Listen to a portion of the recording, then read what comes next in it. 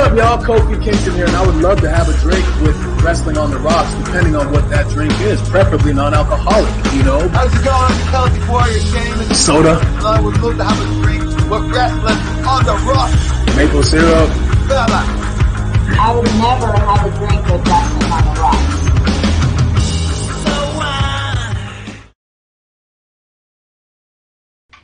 Welcome to the dive bar of the IWC. Welcome to episode 1 of Wrestling on the Rocks. I'm at Ref Marsh. We are at WOTR, the show. And today, we are going over NXT and AEW with my boys, Clump Day. What's up, Clump? Hey, how's it going? That's right, we're a full damn litter box today. And as always, Miss Amanda Jane, say hello. Hello, I'm not a boy. My persons. That's why I persons. said Clump. That's why I said Clump was my boy. My boy Clump. You had Clump your Day. boys. Like He's you were Dalton boys. Castle. Clump is boys. By weight, I count for several boys. See? Okay. But we are 50% women. Okay? Good point. It is a good 50-50. Yeah, we're 50-50. You know. Like one of those orange popsicle bars with the ice cream. Oh, like a litter box creamsicle. Mm-hmm. Yep. That makes sense. That makes a lot of sense. Yeah. Let's see. Let's start with a little something simple. If you guys come for the hang for the drinks. You'll notice we weren't on yesterday. A bunch of stuff going on. But we'll be back next week with Sports Beer to run down all things Raw and SmackDown. A little swerve he told me yesterday when we were talking. He really enjoyed a Charlotte promo. So we were going to dig deep into that next week on episode 1. But today we're going over AEW and NXT. Miss Amanda Jane, what's in your glass?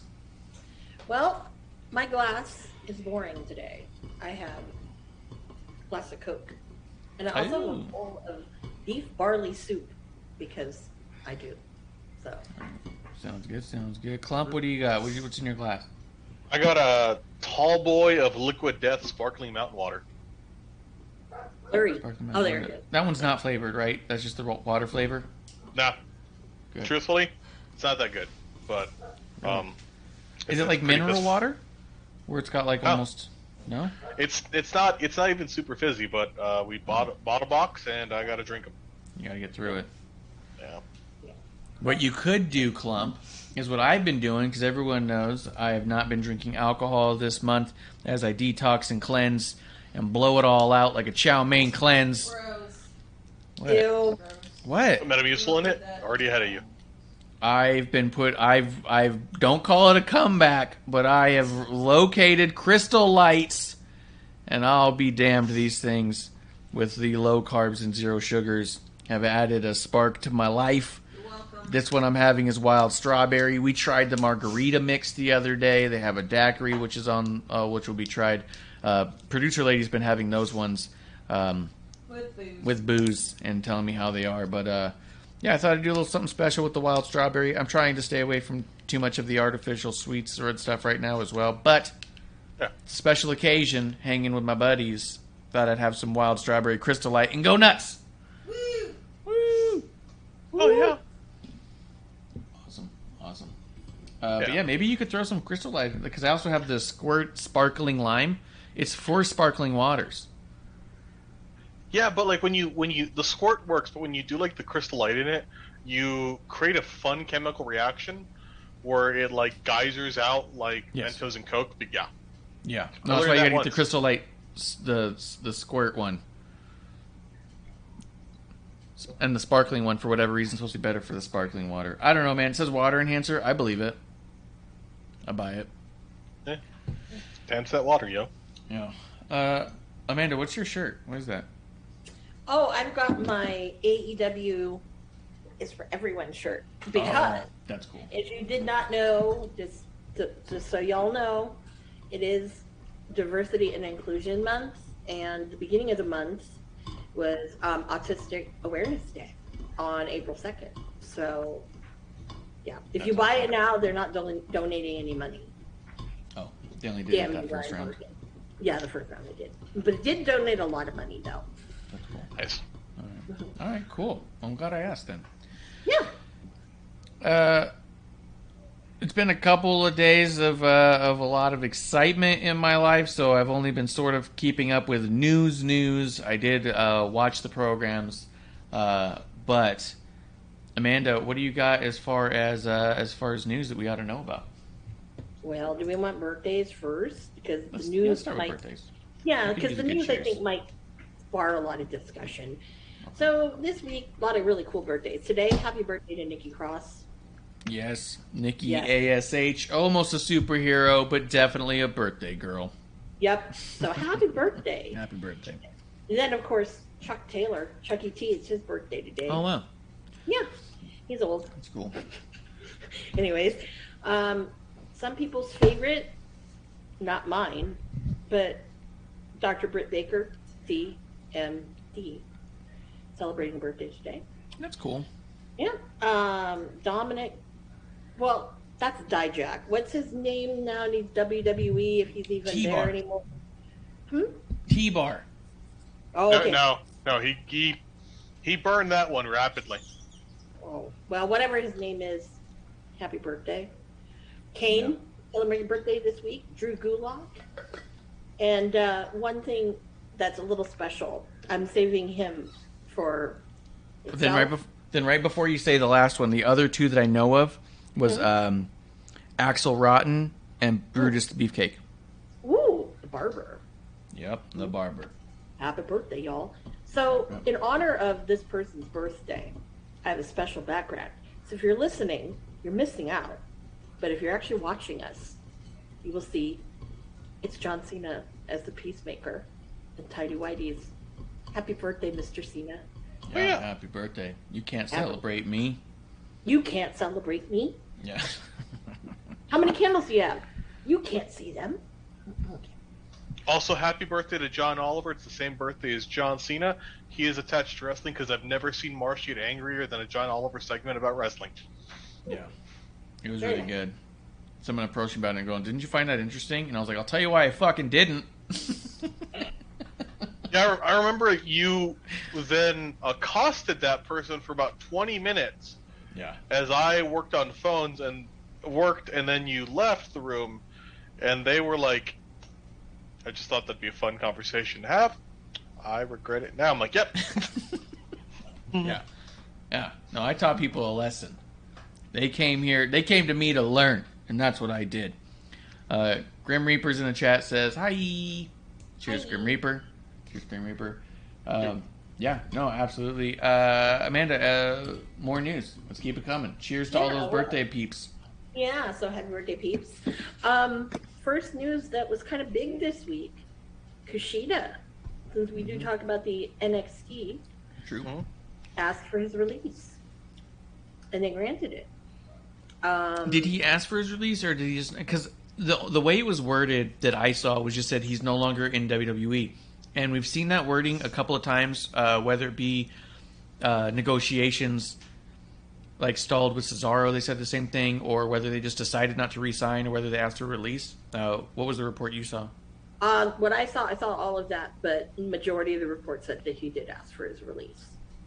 I guess, Jack at times kind of, I mean, I just thought that was a waste of, his talents. Yes. A lot of people are, kind of speculating where's he going to go. Obviously, he'll probably go back to New Japan, and the timing would be right. If he's doing I don't know if he's got 30 or 90 days, but if it is a 30, we'll probably see him invest in Super Juniors this year. I hope so. That could I be really cool. do, because the talent pool is very thin for that. Yeah. Yeah, because I don't want to see another one of these. Knowing, I don't know, Gato, he's going to put what is that, Great Karn or whatever the hell that guy is, and Ocean Spray faction. Yeah, he's not a damn junior heavyweight. Same when Shingo Takagi was. I'm like, ugh. But whatever Kushida does, it's going to be awesome. A lot of people right now on the indies are speculating they really want him to team up with Alex Shelley as the Time Splitters. I would love to see that. So keep your eyes out for that. I do know right now, word on the street is that it's probably going to happen on the West Coast. Yeah. More likely than not, either Prestige or West Coast Pro. So keep your eyes and ears out for that one. So some of the discussion I saw people having was whether or not Kushida was completely wasted and unutilized, or if he had a terrible run or not. I think I'm kind of split on it. Like, I do think you could have done a lot more with him, but I don't think he had a bad run necessarily. The Jacket Time stuff really slowed it down and all, but it also was at a time where what were they going to do, and how far was he really going to go? We've seen a lot of people struggle from New Japan in the past.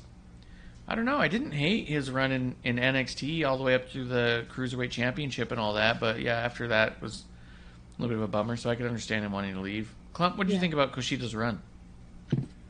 I thought it started off really, really well. I liked it initially. I thought he did great, but truthfully, as time went on, as he did more and more with... Well, initially I was like, oh, cool, he's doing stuff with Diamond Mine, and then they paused that, and then they didn't bring him back, as now Diamond Mine's rather big in NXT 2.0, so that kind of was a not great spot. Then also, truthfully, anyone that was, other than Austin Theory, anyone in the Indy Hartwell wedding, yeah, they're gone. You know what? That was the kiss of death. Yeah, that was a bad spot to be. You know what is worth considering that no one I've seen brought it up at all, was Triple H said in an interview recently that NXT 2.0 was always the goal, that they found themselves in a really interesting situation when it all kind of happened, that they needed NXT to be a standalone brand because of the timing of it all. And when you really look at there were takeovers at Adam Cole and Undisputed Era and stuff, but the timing of the pandemic really made them lean into established wrestlers, which was one of the reasons they started signing guys like Kushida and stuff, was because they're established and they needed those kinds of standalone products. But once the fans came back, they knew it was a matter of time before they switched back over. I wouldn't be surprised if the idea was Kushida was going to have a short run, or we're going to have you run with this concept in NXT. I don't know if the goal was ever to get to the main roster for him necessarily. And I would understand both. I would understand if it was all like, no, I'm here to do all the cool NXT stuff, and then once that was going away, being like, I don't see myself in the rest of the mix. And I think that those are both fine perspectives to have from somebody. Well, also beyond that, it makes sense in that you're not really going to see a lot of these guys from New Japan go big in the main roster, because it is unfortunately a landscape of giants. You know, and that's not knocking it. It's just a very different thing. And that's an area that WWE really hasn't had the greatest track record of doing well with. But truthfully, it's a positive of AEW. I will give them credit as, a place where if you're small, you can do really well is AEW or New Japan, Yeah, you can still make money. Mm-hmm. Yeah, and what I do appreciate about his run, his name was Kushida in before too, right? It wasn't like Kenta who had to change his name, right? No, it was Kushida. Yeah, he's always been Kushida, and he got to keep the same gimmick, and he was doing the Back to the Future stuff. So, like, to their credit, he came in as him and did his thing, and it was awesome for that fan base. And as things progressed into Jacket Time and 2.0, I don't think anybody thought he fit in the right way there. I think everyone was kind of like, this is a bummer, because I liked the other stuff. And even me, who's really enjoying NXT 2.0 more than Black and Gold, personally. I just was not a big Black and Gold fan of most of it. Kushida was one of my exceptions. He was one of those ones where it's like, yeah, I'll take a Kushida match every day with or without promo. Like, he was fantastic. And as he, like I said, got wrapped up in the Jacket Time thing, it was like, well, this is a bummer because I'm not interested in this aspect. So I'm actually pretty happy for him if he got what he wanted, if that's what he was looking for. Splinter Fox brings up a good point. He said, ding dong, hello. He goes, Kushida's free. Can't wait for him to enter Super Juniors. And he goes, Kushida, WWE, thanks for the action figure. Now back to being the best Super J. Can't wait. 100%. That Kushida Elite is sick, dude. Oh, yeah. It is awesome. I still might pick one up, just because, like you said, thanks for the badass figure. And we got the Rob Schamberger for producer lady, because she's massive on Kushida. Because, she loved Back to the Future. So we have this big Back to the Future setup, and in the middle of it is Kushida, Rob Schamberger painting signed by Kushida. Like, you know what? That's if this is all we got out of it, that's still a hell of a lot in my mind. We got signed Rob Schamberger, Kushida Elite. He held the Cruiserweight Championship. We got great matches through there. I don't know. For me, it's a win. It's a win, and if this is what he wanted, then it's a double win. And yeah, whatever he does next is going to be badass in my mind. That's what makes me worry about like A-Kid. Is very similar style, and I had read somewhere with the Kushida thing is a lot of people said that once Triple H kind of was starting to get out of the picture, they really didn't know what to do with him. And which I get, because of who's running it now with 2.0, but still, it's kind of like this is one of the like best junior size wrestlers in the world. Yeah. Like, what do you mean you don't know what to do with them?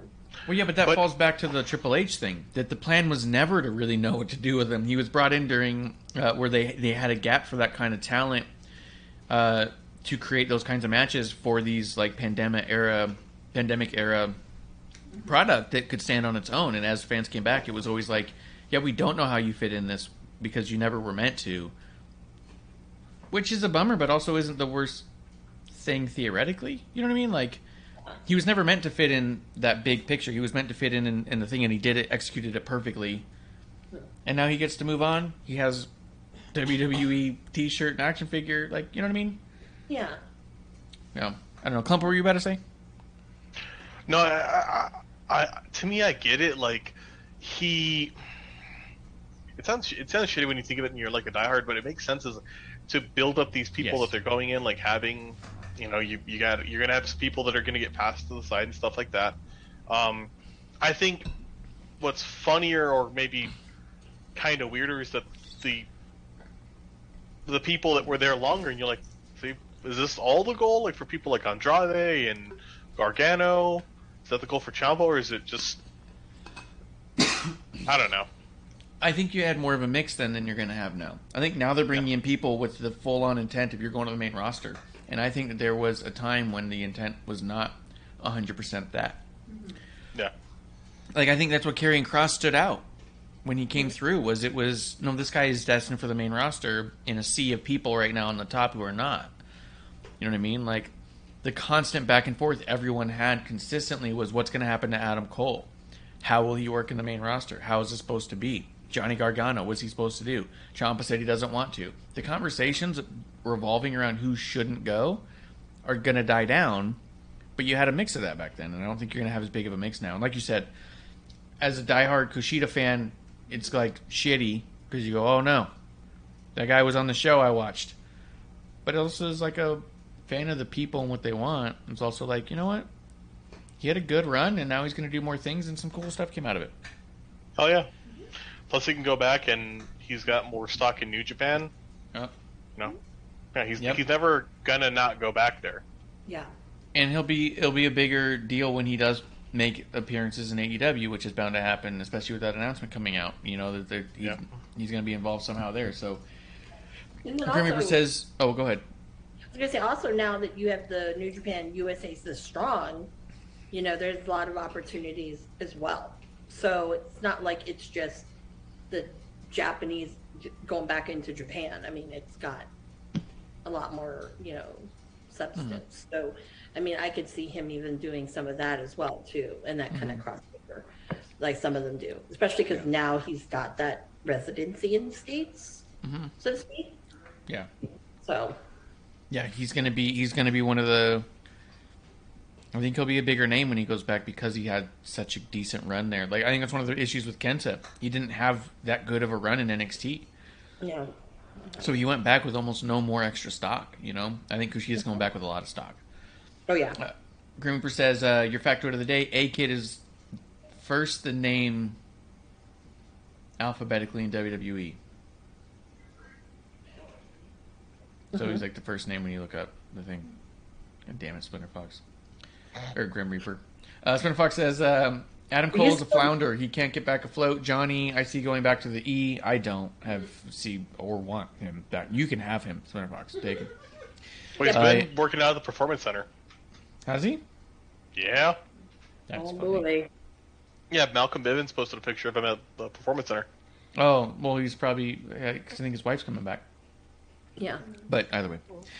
Spinner Fox says, I would love to see Kushida versus Yuta. Blake Christian rematch Kushida. That would be awesome. He said, no, F Johnny Wrestling. No, dude, you can have him. He's yours. He's yours now. That's all I really had to say about the Kushida stuff. I'm excited to see what he does next. I'm happy we got Elites and Rob Schambergers. Here we are. Yeah. I think that at the end of the day, I mean, there's so much now that I don't even want to talk about, I hate that term, forbidden door, but there's so many different just opportunities right now that I think that I'm not worried about him. He's one of those premier people in the, wrestlers that's out there. So, no. I just want to see what's going to happen, where's it going to go, and stuff. On the indie scene in particular. Did Lisa go to AEW event? I was wondering. He won't go there. I'm wondering. I'm going to ask her. I'm just noticing, before we get into it, I am noticing at Britt Baker's entrance on Dynamite that they have a lot of those little DMD flyers, the style of which Lisa Schnurr, the super fan of WWE who shows up and hands out the little tiny flyers. Queen sign. Queen. It's very much that, our sign queen. Very much that style, but I'm not seeing like the trademark Lisa sign, because she gives out the little signs and then she has one of her own that has usually a background with their name in the front, kind of a deal. Like, she's got a very stylized type of sign as well. I'm not seeing her sign. I'm seeing a bunch of flyers, and it makes me wonder if AEW printed out a bunch of those signs and fabricated the thing, thinking that WWE does that, but not knowing that WWE does not do that. It is a super fan named Lisa who is amazing, even though she crossed me one time. What? We battled it out. We were in a bidding war for the same item, and we didn't know. For Bailey. Oh. It was the Sasha Bailey. It was the first 2 rungs on the top of the ladder from their Hell in a Cell match. And it was signed by both of them. And it kept running up, and I kept running it up, and I kept thinking, fuck, producer's not going to be happy we're missing rent this month. And I ultimately ended up tapping out, and then I made some sort of comment because someone posted, like, oh, can you believe this went for this much? And I was like, I can't believe someone outbid me on this. In those last 15 minutes, we went back and forth forever. And then I got a DM from her, and she's like, trust me, I got a good home. And I was like, damn it! She sent me pictures of it, and I was all like, look, first off, if you had told me to begin with, I wouldn't have run you up an extra $200. I'd have bowed out, because I would have known I was going to lose anyways. But, yeah. We've since made nice, but still. Yeah. Speaking of which, go ahead. I think they're still up for auction, but Joey Janela, if you guys want some used gear, most of it was shitty worn AEW. We're not bitter. He's donating that money to helping out the Ukraine. So nice. Check it out. I don't know if it's still. I think still be up. So, but he also did do the Razor Ramon gear, and I think that went for a lot of money. Yeah. That was cool also shit. the one. I think that was the one he wore for X-Pac's return match 1-on-1. I believe so. Yeah. Yeah, I believe so. At spring break. Yeah. Yeah. Yeah, he's always good for one of those things. But yeah, so the other news, because this will lead us right into lovely AEW. So that Forbidden Door. Okay, so I watched Dynamite last night. I did not partake in 420 yesterday. I forgot all about it. So, I was watching, got that stupid CM Punk match.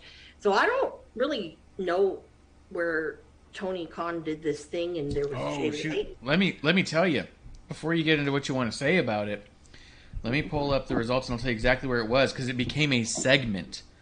Plump, you saw it, correct? Yes. So Tony Schiavone comes out and goes, ah! Because that's how Tony Schiavone sounds, and he brings out Tony Khan to make his huge announcement. Tony Khan comes out and he goes, thank you, And then he says he brings out the president of NJPW, Who comes says out. nothing. Yeah. Says nothing, doesn't try to say anything, doesn't lean towards a mic, goes out there with his hands kind of folded in front of him and just slightly nods like, yes, I am in attendance today. And right as Tony starts to say something else, on the screen pops Adam Cole, Bay, and he says some shit, cuts some promo. No announcement of this magnitude should be made by anyone other than Adam Cole, Bay. And I was like, fuck off, dude. And he makes the announcement and says, but not only are you going to get that as a teaser for the Owen Hart National Tournament, is going to be a teaser match, Adam Cole versus Ishii.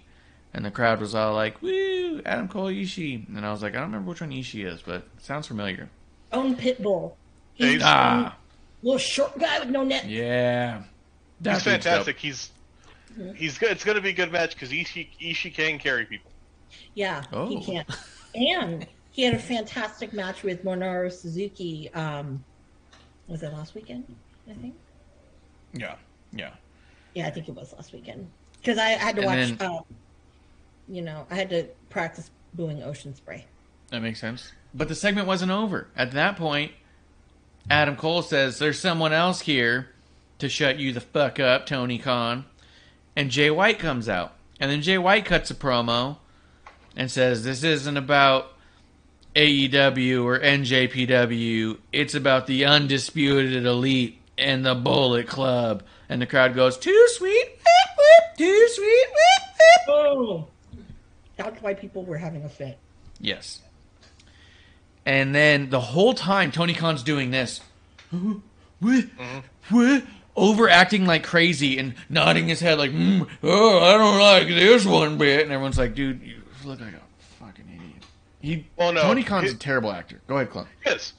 Well, a fair amount of the AEW fans like Tony Khan for some inexplicable reason. So they were like, oh, it's cool, he's here. But I will say this, and I have an argument that I think you both will agree with. I would rather have Adam Cole talk than Tony Khan talk.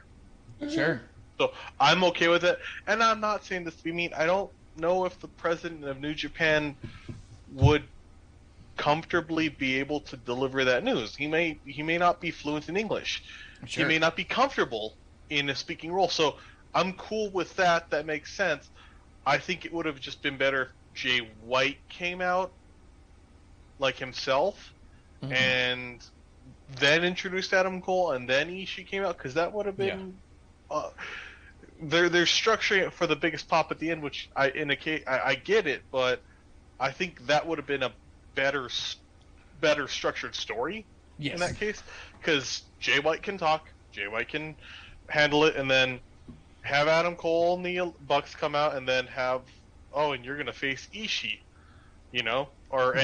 have the president of NJPW say, like, have him just say one thing, well, you're gonna face Ishii. Boom. Yeah, I mean, and that's a really good point, is I think that something that got muddled up here is Tony Khan was on the old Twitter like he does. Huge announcement on Dynamite. I got a huge announcement on Dynamite. Watch it on Dynamite. A huge announcement. This A is not a huge announcement. B, it was filmed like a wrestling angle, which then brings into, are we making an announcement or are we telling a story? Those are two separate things, and Clump makes a really good point. You turned it into telling a story. You took out all of the announcement concept, because when he came out and did the ROH announcement, he did a fine job. He sounded weird and rattly, but he did a fine job. I bought ROH, and to celebrate, we're getting Daniel Bryan versus Christopher Daniels. Ta-da! And you go, okay, cool. With this one, he's all like, I want to go out there and make faces and play around, and I'm going to have Adam Cole say a thing, and then I'll make another face, I'll wiggle my finger. And it's like, what the fuck is happening? Is it an announcement or is it an angle? Well, and I think it was 420. I think ultimately, one or the other. And like you said, Clump, if it was going to be an announcement, just have Tony Khan say it. This is what we're doing. It's going to be cool. More to come. He can't. If it's going to be a story, then you did it all wrong by making him come out there like it was an announcement. And when I say it's not a huge announcement, I'm not trying to undermine it or say that it's stupid or anything, because it's not. But it is par for the course. It has been what they've been asking about, and by they I mean anyone who interviews Tony Khan and who's not busted open. Every time they go, are we going to get a super show of NJPW and AEW because they're working together? I've even seen people who work more in the NJPW Strong office get interviewed and be asked, are we going to get that super show? This was par for the course. They've been doing it. They even called it the Forbidden Door because they have NJPW people on there. The fact that he goes, it's going to be an event like you've never seen before. And I was like, it's going to be a collection of matches much the same as we have seen before. This is par for the course. And it's the right move, and it is really cool, and a lot of people are going to love it, and we're going to get some really cool matchups that we haven't seen yet. But I do at no point felt like this was huge. No, we're not. No, we're not. You're not going to get any cool matches? No. It's going to be been there, done that. There's only, like, in my opinion, I think there's only maybe 3 that it needs to be booked, and if it's not, someone needs to, like, assassinate Tony Khan. Yes, Jesus I said it here first. You heard it here first? That's the worst. Yeah, I heard it here first ever. I will say that. She goes, if these matches don't happen, someone should assassinate Tony Khan. You heard it here first. It's fucking awful. Yes, I did. I went to producer with me. Yeah, and I'm not doing it. Someone else will do my dirty work. That's a good point. It won't be her. Won't be me. The first one, and this is an obvious one, yeah. And if it doesn't happen, there's something wrong with him. And then I don't know why he spent all this money on Daniel Bryan or Brian Daniel, whatever the fuck. Him and versus Sabre Jr. Yeah, that one's got to happen. If it doesn't, then that right there, like that's no forbidden door. No. That's a good point. If nothing else, that would be a match they would book strictly for Dave Meltzer. Because Dave Meltzer's had such a hard-on for the two of them forever and has always pitted them against each other. But here's the thing. It's not just for Dave Meltzer. I mean, there are people who, like for me, I love that style of wrestling. And when you get these idiots I'm the best in the world at this and this. Gresham says it. Danielson says it. Yeah. Zack Sabre Jr. says it. The only one that, like for me, that I think has proven himself has been Zack Sabre Jr. Yeah. And, unlike, and I'm not saying it's because I don't like Ocean Spray, but unlike Ocean Spray, who gained weight to be a heavyweight and can't do his moveset that he used to do, yeah, Zack Sabre Jr. has gotten, I think, even more lethal than he was before. Now that he's really kind of bulked up and he doesn't look like a twig. But, I mean, that's the obvious one of you need to have that. The second obvious one is if Kenny is, rested, which I have a feeling Kenny will be back, is if you reunite the Golden Lovers, because people want to see that again. Mm-hmm. And the other thing I think too, really, to be completely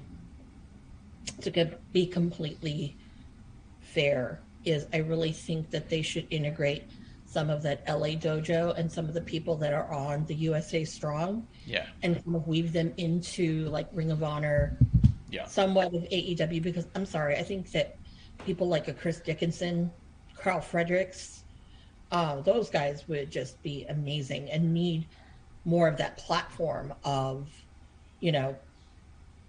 being on TV. And I think a great program would be like, Dickinson and Eddie.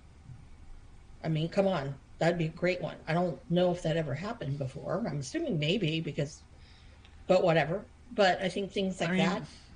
I want to agree. I just feel like we haven't seen anything from Eddie in a while that puts him in that stratosphere to me. I know he's capable of it, but it's been a while. He did show up at New Japan in Chicago. Mm-hmm. That was a shock to me. But then when he did that, I'm like, oh yeah, that's what Tony Khan's going to be talking about. Because who did he call out? He was trying to call out, who was it? Tanahashi? Maybe? Mm. Yeah. And then he made fun of his hair. I'm like, that's one thing you don't do, Eddie Kingston. You do not make fun of Tanahashi's hair. It's beautiful. It's like petting a unicorn. Mm. And I'm very jealous of Jeff Cobb because Tanahashi straightened his hair. And I asked him, what did it feel like? And he said, it was magical. And I'm so jealous. No. Yeah. That Anyways. makes sense. Yeah. But, I mean, honestly, I think that there's a lot that could happen with it. And, I mean, I know Ring of Honor tried to do that with the Super Card of Honor. But that was a big failure. Yeah. So it just made everything look very embarrassing. And I'm hoping that, as far as like with the referees go, like there's certain people who should not be working some of those New Japan matches. Yeah. There's some who should not, and some who should. Yeah. So that's just my opinion. I gotcha. Let me run through the chat real quick. Spinner Fox says, NJPW GM got a great pop though. That's true. Yeah. He says, I really hope. I mean, but I will agree with you, Clump, where there was a certain point of him coming out that almost felt cheap and like a token. Like, look, he's here, ta-da, and like he was just kind of background immediately after. That was a little weird. Like they could have handled him, just I don't know, in a way that if they hadn't tried to make it some sort of weird angle and had made an announcement, it would have been much cooler to have him there. But if you're gonna make it the other thing, like you said, maybe have him walk out behind Jay White or something. Like, oh, sanctioned by the guy, you know, or. Yeah. And I forgot that Harold isn't the president anymore. Oh yeah. Because pandemic and all that, I totally forgot.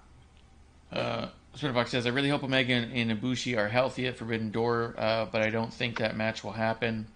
He goes, Tony needs to keep his bitch ass in the back. He says, only Jay White, fuck Cole. These huge announcements are pissing me off, he says. There are too many announcements. And B, why the fuck does it have to be Tony all the fucking time? Damn selfish little man. And I think also, like Clump said, even the way you made it into a story was such that it didn't need the build of a huge announcement, because it almost... I think it made it less than. I think by saying there's a huge announcement, watch there's a huge announcement, and then he goes, we are doing that pay-per-view everyone's been asking about. It would have been, I think, bigger if, like you said, it was the Adam Cole thing, and Jay White showed up, and it was... Because they'd cut that Undisputed Elite promo earlier... You could have had a whole Bullet Club thing go on, and then being like, you know what? Not only is this going to happen, but then you have like footage in the back, and there's Tony and the GM from NJPW. What are they talking about? And like make it into a thing. And people go, oh, holy shit, we're going to do a whole thing. You know? Yeah. Like you could have done something. I don't think the casual AEW viewer or the diehard knows who the president of New Japan Pro Wrestling is. No, but Tony Schiavone should and would say it on commentary, or Excalibur would. Oh my God, that's the GM from NJPW. Do you think they're, you know what I mean? Oh, I just got this word in. Like, you don't have to make it too fancy. And I mean, they say so much shit that's not believable anyways. It'd be fine to go like, this just in. I think they were probably told not to say anything because, you know, the little big man has to have his moment. Yeah, and that's my point, is he didn't have to have his moment. Okay. He could have just made it be a thing that happened on the show, and people were like, holy shit, did you see what happened? Instead of being like, huge announcement. Is it the thing we thought? Yeah. Okay. Mm-hmm. Yeah. And the other thing that should happen, but it won't happen because he's injured, and screw you, Ocean Spray, for injuring him, is I would have loved to see Sonata and Ricky Starks in a little style battle, because they're both kind of stylish men. That would have been awesome. But, they could do a catwalk. Yeah. I don't know. But I don't think we're going to bring a injured person. Yeah. Shitterbox says, I have a feeling the ladies won't be involved, which sucks. Julia from Stardom or Sane needs to face Thunder Rosa. And NJPW doesn't have any women, right? No. They affiliate, but they don't have women. Yeah, they affiliate, but they're not going to bring the women people over. If they want Japanese people, they're going to have to dig for Joshi that Kenny knows, or through like Rio or Shida and all that stuff. Yeah. And he wants to see Kairi Sane versus Thunder Rosa, which I would like to see at some point too. But he lists off a bunch of matches he wants, not just the ones you said. He goes, Bryan versus Okada would be better than Bryan versus Zack Sabre. No, he said, I don't agree with that at all. I think that so he goes CM Punk versus Kenta, which I also couldn't give two shits less for. I actually think I've always thought the go to sleep was a terrible looking move, and the fact that we would have like two people doing it. Well, there's four people doing it because Guevara does it, and someone else. Danhausen does it. Mm-hmm. Somebody did it on WWE the other day, and I was like, stop doing that move. It looks dumb. I would like to see the return of Colt Cabana and Yano tag teaming together against like Orange Cassidy and I don't know, insert whoever. Let's see. He says Jay versus Mox, FTW versus God, Omega versus Ibushi, Zack Sabre Jr. versus Yuta, Connors versus Garcia, Tanahashi versus Mox, Jay versus Malachi, Joe versus Jonah. Oh yeah. Splinter Fox says he knew who the GM was. That's cool. Well, of course you knew Splinter Fox who the GM was. Yeah. But you're not the average AEW nut or nut job or, Yeah, you fuck. Let's see. He says that is what is pissing me off. AEW watchers are becoming WWE fans. Boys, they only watch AEW. I'm not sure what he means by that. Expand a little bit because I think that might be an interesting topic. And he does say, you think you know what he means? He does say Sonata would beat Baby Rock's ass, Amanda. So just so you know. Oh, well, I liked him, but I'm a huge fan of Sonata. Yeah. So that wouldn't be the worst. He's my favorite member of LIJ, and I, for the longest time, New Japan was grooming him to be the next Okada, and I don't know what happened. Yeah. And when Evil left, I was like, no, that was supposed to be Sonata. But because they had set it up really well. That was the biggest like swerve I've seen that New Japan had done that I was really like, oh man. And look where Evil is now. He's horrible as a singles wrestler. He's better back in the tag team. Yes. But, gotcha. Oh, Spinner Fox says AEW fans only watch AEW. They don't watch other wrestling. Like he thinks, like because there is a sect of WWE fans that watch literally nothing else. There is a sect of AEW fans, probably a large sect that only watch AEW, nothing else, and It's a really interesting audience in the fact that I think it's kind of cool that even though they don't seem to watch or know what's going on half the time with some of that stuff, they'll still pop because they know they're supposed to. They still want to play along, and that's kind of fun. Like I don't hate that, but when you're sitting there on like I don't know social media platform, and there's some hills that people like to die on that don't make a lot of sense. It's like you might want to at least educate yourself a little bit before you buka. Oh, yeah. So. And he does say Suzuki versus Darby Allin. I think could happen. I don't think I'd want to see that. I would watch it if Suzuki just absolutely just destroyed Darby. That would be funny. I want him to destroy Sammy Guevara. That would be good. Beat the shit out of him. Oh yeah. Clump.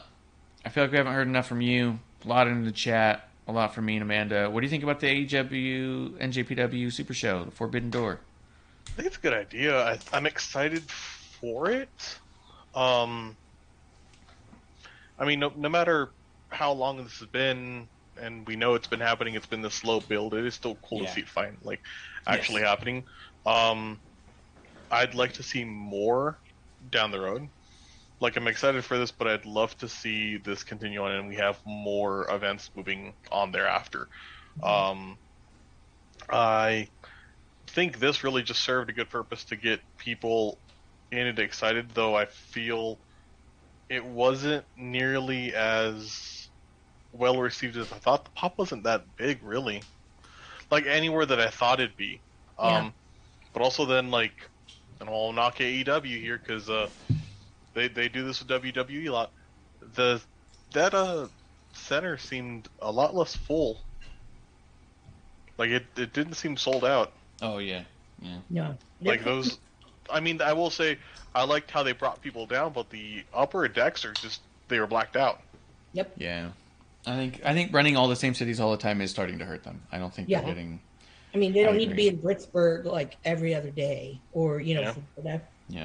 I mean, to be honest, like, New Orleans looked like it was packed. Yeah, I think. Yeah, I think the crowd's getting spoiled. They get it a lot, so they don't have to go to this one. There's gonna be another one in a month, and then when you run that often, and it starts becoming like, oh, I'll wait till the card's a little bit different. Like I don't think there's enough people in those cities to pack it out, who are willing to spend the money to pack it out all the time. So I do think running the same cities is what's hurting them. I do, because I think their fan base is still rabid, and I think when they show up to a new city, you'll have a lot of people turn out. But I agree with you. LA is going to be nuts. Yeah. Already is. I mean, but I think that that at the end of the day, I don't know. I think this one's an ill-timed one. And I hate the fact that New Japan, actually both of these companies, you do so much in Chicago, okay? You're going to have another pay-per-view in Chicago in September, Labor Day weekend. Uh-huh. Why don't you spread the love somewhere, Because New Japan didn't draw very well on the East Coast. Yeah. Hashtag facts. But when they were on the West Coast, oh my God, that Walter Murphy or Walter whatever pyramid down in Long Beach, that shit was sold out, like packed to the rim. Same with the Cow Palace. They only did in San Francisco once. Yeah. And that place was full. And a lot of it was because of the nostalgia of the Cow Palace. But I'm thinking, if they came and did like a Staples Center or whatever, they could fill that out. Absolutely. Yeah. Mm-hmm. But Staples is so big, but for a big event, you probably could. If you're doing something like the Forbidden Door event, pay-per-view like that, yeah. You probably could. Why do you think they're hitting Chicago again with that pay-per-view? I thought that was really weird. Since it was in Chicago, I was like, fucking why? That's definitely something you'd want to do somewhere else. Well, I don't know. They really are getting spoiled. Or is it because, Ryan Barkin does their tease too for New Japan. So does that mean, it means his people all get the front couple of rows? Not to complain about that, but that's the truth. And that's getting old. That's getting really old. Yeah. I wonder if they're planning a big CM Punk match for that one, and they want it in Chicago so he can main event or some shit. Why? Who would you want to see CM Punk? If that is the case, if it's because of CM Punk, who would you want to see CM Punk face in NJPW? Naito. Naito? What about you, Clump? Okay. At Naito. Nato's a... Naito. Oh, yeah. Naito. Mm-hmm. That's the only choice. Because Okada, I think, is too slow of a worker. Yeah. And he's kind of boring in a way. And then Punk's kind of boring. So you can't have two boring people. Yeah. I mean, Okada can do, well, and I think a slow match would be good. I think Punk would be the weak point there, because Punk... I'm sorry, he hasn't shown me a much positive. He seems like he's getting winded. He seems like he's getting burned out hard. Yeah. Yeah. And even before he even made it out to WWE, where he became famous, for the record, before he was even there, he was Ring of Honor. Did he do anything really in Japan at all, or even wrestle guys with that kind of strong style concept? I feel like he was just a total indie backyard guy and Ring of Honor and then WWE. Yeah, he was an indie backyard guy, because the one who was more of the man of the world was Cabana, because Cabana spent I think 2 months in England and the UK, doing all the the Butlins camps and the all that other stuff, and he went to Japan I think before. So yeah, I don't think if he did, he might have done Dragon Gate, but very briefly. Yeah. I'm not a full fan, so I don't quote me on that one. Clump, is there anybody you want to see? I agree with what you're saying about Punk, so I don't want to be like, what's your dream match? Because I think it's misused anyways. But is there someone in New Japan that you think would have a match that you would be excited to see that would involve CM Punk, or not really excited, just okay to see kind of deal? I think Naito would be good. I think I'm okay with Okada, but I think that's just because I give Okada a lot of credit in his ability to carry people. Yeah. Yeah. I think he could make any match really good. I think the weak side there is Punk. I don't know if there's anyone I'd want to see. I don't want to see these people face Punk. I want to see a lot of these people. And I feel like putting them with Punk kind of wastes them. Mm-hmm. I think, if you're gonna have, I'd love to see Moxley versus Okada. I'd love to see Moxley versus Naito. I think that'd be great. I think seeing Punk with these guys, I don't know. It's gonna be kind of rough. Yeah, I think it'd be funny to see Suzuki with Punk. Yeah. Because I think that they've probably talked about that, and I would put money on there's a reason we haven't seen that already, and that might be Punk, because I don't think Suzuki would work with someone who can't be at his level. I think that's true. Also, like it or not, Punk has a very, very WWE style. Yes. The only thing he's added is he cuts himself. But it's all very WWE. He's got a very WWE style mixed with a depressed teenager style. Got it. Cool. What is there anybody in NJPW who works like a solid WWE style? Because I feel like when I watch it, I don't feel like any of them are that style. No, I don't think so. And I'm trying to think of anybody who left WWE recently that popped back up in NJPW, and no one really comes up in my mind. Because not Kenta, because Kenta, Yeah. No. Splinter Fox does say Punk vs. Kenta is it. He goes, maybe Ospreay. And I agree with Splinter Fox saying that, just in the idea that I understand that Kenta and Punk have that connection, and they have gone back and forth online in the past and all that. So I get that idea, but I couldn't be less interested in Punk vs. Kenta. Ocean Spray and the story's there, but I don't care about that story. Ocean Spray and Punk, this is why that's a bad idea. You've got two assholes. Well, in the ring together. This is not personal opinion. This is the hashtag facts. That you have Ocean Spray, who no-sells the shit out of things, and I know Punk would irritate the fuck out of him. So it's an ego thing, and it's not going to look good. It's just going to look tacky. But if there's anybody that should wrestle Ocean Spray that is from AEW, the only person that comes to my mind is you need someone who is kind of flippy-dippy. So, I mean, either you throw a Dante Martin in there, or Lee Moriarty could be pretty cool with an Ospreay. No. You don't think? He's not as flippy, but you could twist him up, and Ospreay's trying not to flip as much, so you could really push his limit. But he still tries to. He's sitting there like with his modified lethal injection, the Oz cutter, like whatever. Whatever. Just something original. No, I just don't think that there really is anything. Yeah. Of course, the part of me is like, I want someone to beat the shit out of him, but Yeah. But other than that, all right. Well, let's move on a little bit. I will say that segment though that came out was right after the Blackpool Combat Club match. It was right after that.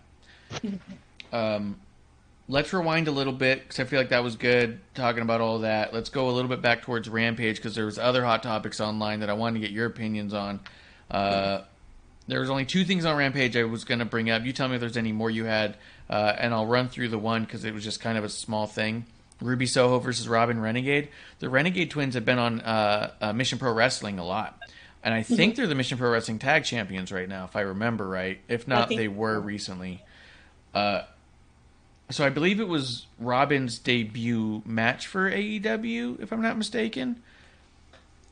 In this match, they did the Twin Magic spot that they got of like that the Bella twins would do, where Ruby throws one into the turnbuckle. She's all beat up. Referee turns his back, and the other twin slips out from under the ring and switch spots. Right. It was weird to me to have the twins lose after that, because historically, with all that kind of twin stuff you do in wrestling, it's because they're cheating. And cheaters win, and that's why you boo them. These people cheated and were bad at it, and both lost to Ruby, which made them both look kind of like jobbers, which, at the end of the day, they're not signed with AEW, so they don't have to look like winners. But I thought that was a weird way to do that. Am I off on that one? No, but didn't the Bellas back in the day when they kind of sucked, didn't they lose a lot, too, with that Twin Magic? I'm sure they lost at times. I'm not very into their matches to begin with, but they definitely won a number of matches with that too. That's how they held on to the title as long as they did. The Twin Magic stuff. they won a lot too. So, Oscar Fox says that they have been on Dark, but they haven't been on TV. So there's that. So, all right. I just thought it was a weird spot to do. Like, if they were gonna lose, I don't think I would have done the twin spot. I think I would have just left that for another time. You know what I mean? Yeah. Because now the cat's out of the bag, so to speak. The other thing was the Crown of Thorns Adam Cole thing. It happened on Good Friday. Adam Page puts a Crown of Thorns barbed wire on Adam Cole's head, does that reverse pile driver thing, I forget what it's called, through the table, gets the win. A lot of people were up in arms on it. A lot of people were trying to hold AEW accountable for something that they deemed tasteless, potentially offensive. They said, I personally was not offended because I am an atheist. I don't believe in that, and I think that's totally fine. But at the same time, when I first saw it, my thought was, well, that's stupid. Not because it's like dangerous or anything, but just because it's kind of lose-lose. Like, I just thought it was stupid because you won't have anybody who's going to say, oh, they put a Crown of Thorns on a dude on Good Friday, I'm going to start watching that show. I wasn't watching before, but I'll start watching now. But you do run the risk of offending someone enough to stop watching a show. So It felt like the risk versus reward thing was so dumb that why would you bother? You don't need to do that. Just don't do it, because no one's going to celebrate you for doing it. The best case scenario is you have people defend you from people who were offended. Does that make sense? Yeah. Yeah. I wasn't offended. I don't care. But I go, someone's probably going to be offended by that. And then lo and behold, online, people were definitely offended by that. I was like, why would you bother doing that? Any thoughts on that? We'll start with Clump, because Amanda's having a bit of a snack. I mean, I agree with you. I feel like I could get why people would be upset by it, but I also like it's if anything, I'll applaud them in that it's kind of it's an interesting move to make, knowing your audience.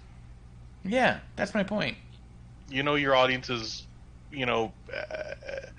wrestling is a rather kind of middle of the road, kind of conservative audience. Just the nature of wrestling.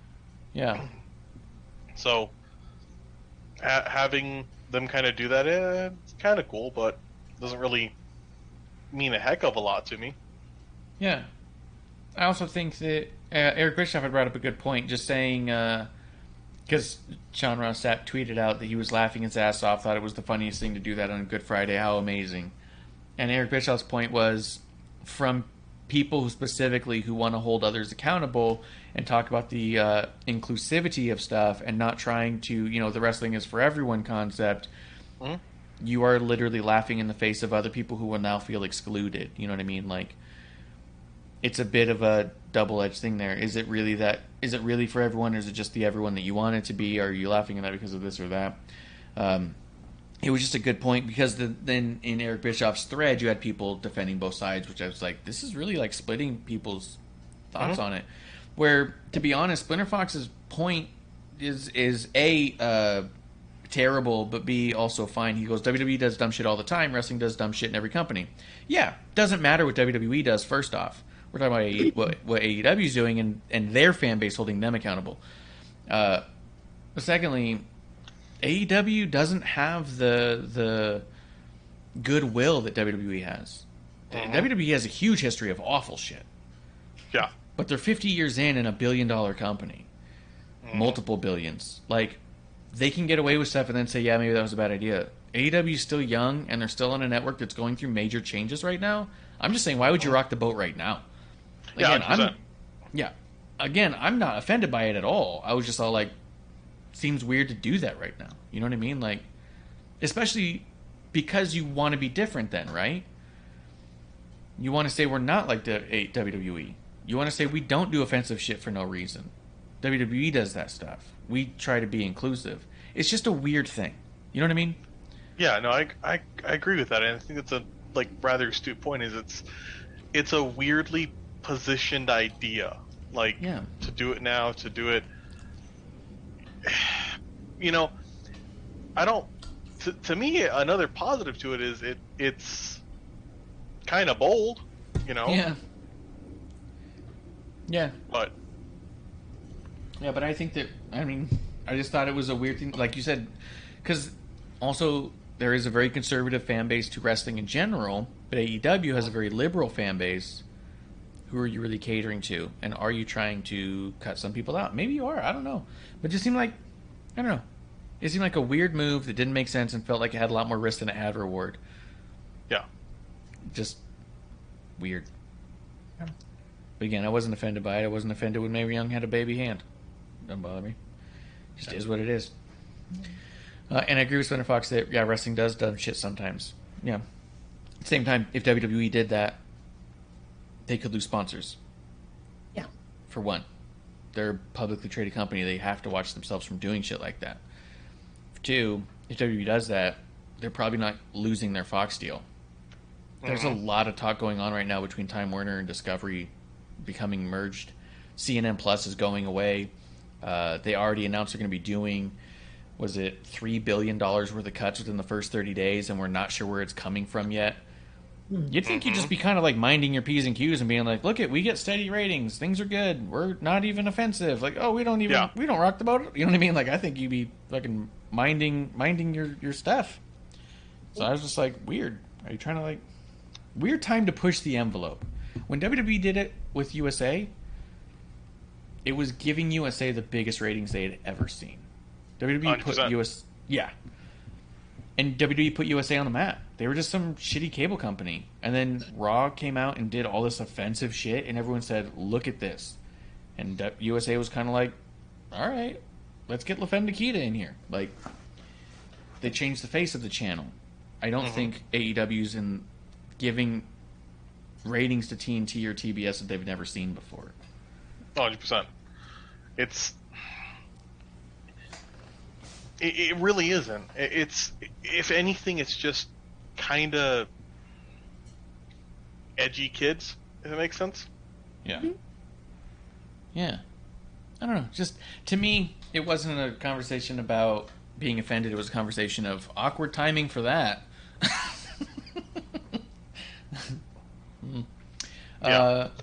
Spinner Fox does say that movie's called The Deadeye. He said, the movie's called The Deadeye. Deadeye is a headshot like a bullseye head to the... Maybe it was a bullseye on the head. Okay, that's cool. He goes, I mean, you make anything up for that. Something like that. Yeah. He does say, I bet people was trying to cancel Janela for his comments on the video where they were singing on a Good Friday on an airplane in the air. That was also a tweet by somebody who's not signed to a company. He's not a billionaire trying to stay on a network that's going through a massive merger. They're not the same. But yeah, nice again, try. Yeah. And he does say that he thinks the Twins are going to sign to the WWE because he thinks that in his words, bitch ass Tony don't know women's wrestling. Bitch ass Tony doesn't know a lot of things. Yeah. And he goes, and then Mr. Fox does say, I mean, I'm already calling the death of AEW by 2025. If it comes early, then so be it. There just is more wrestling out there. I'm not worried. Just glad the W is not the only option. 100%, dude. And that's what it comes down to. Again, I wasn't trying to like knock AEW and say this is offensive, don't watch it. I was just, my whole thought is weird to do that right now. That's all I had. Go ahead, Amanda. I was gonna say, my thing is that the AEW fan base is looking for any little thing to bicker and argue with each other about. So I'm not offended by it. I'm like, whatever, Yeah.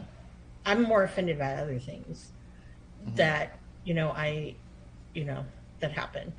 But again, it's, I don't know, was it in good taste? Maybe not. Because if you're trying to, get a big deal for this company you bought, that's not good. Yeah. Especially with it's publicly known that you're booking these things. So obviously at the end of the day, who approved this? The man approved it. So I think that's a little kind of funky, but well. Yeah. I'm not offended. I'm like, really something else for you guys to bicker about? There's so many other things in the world.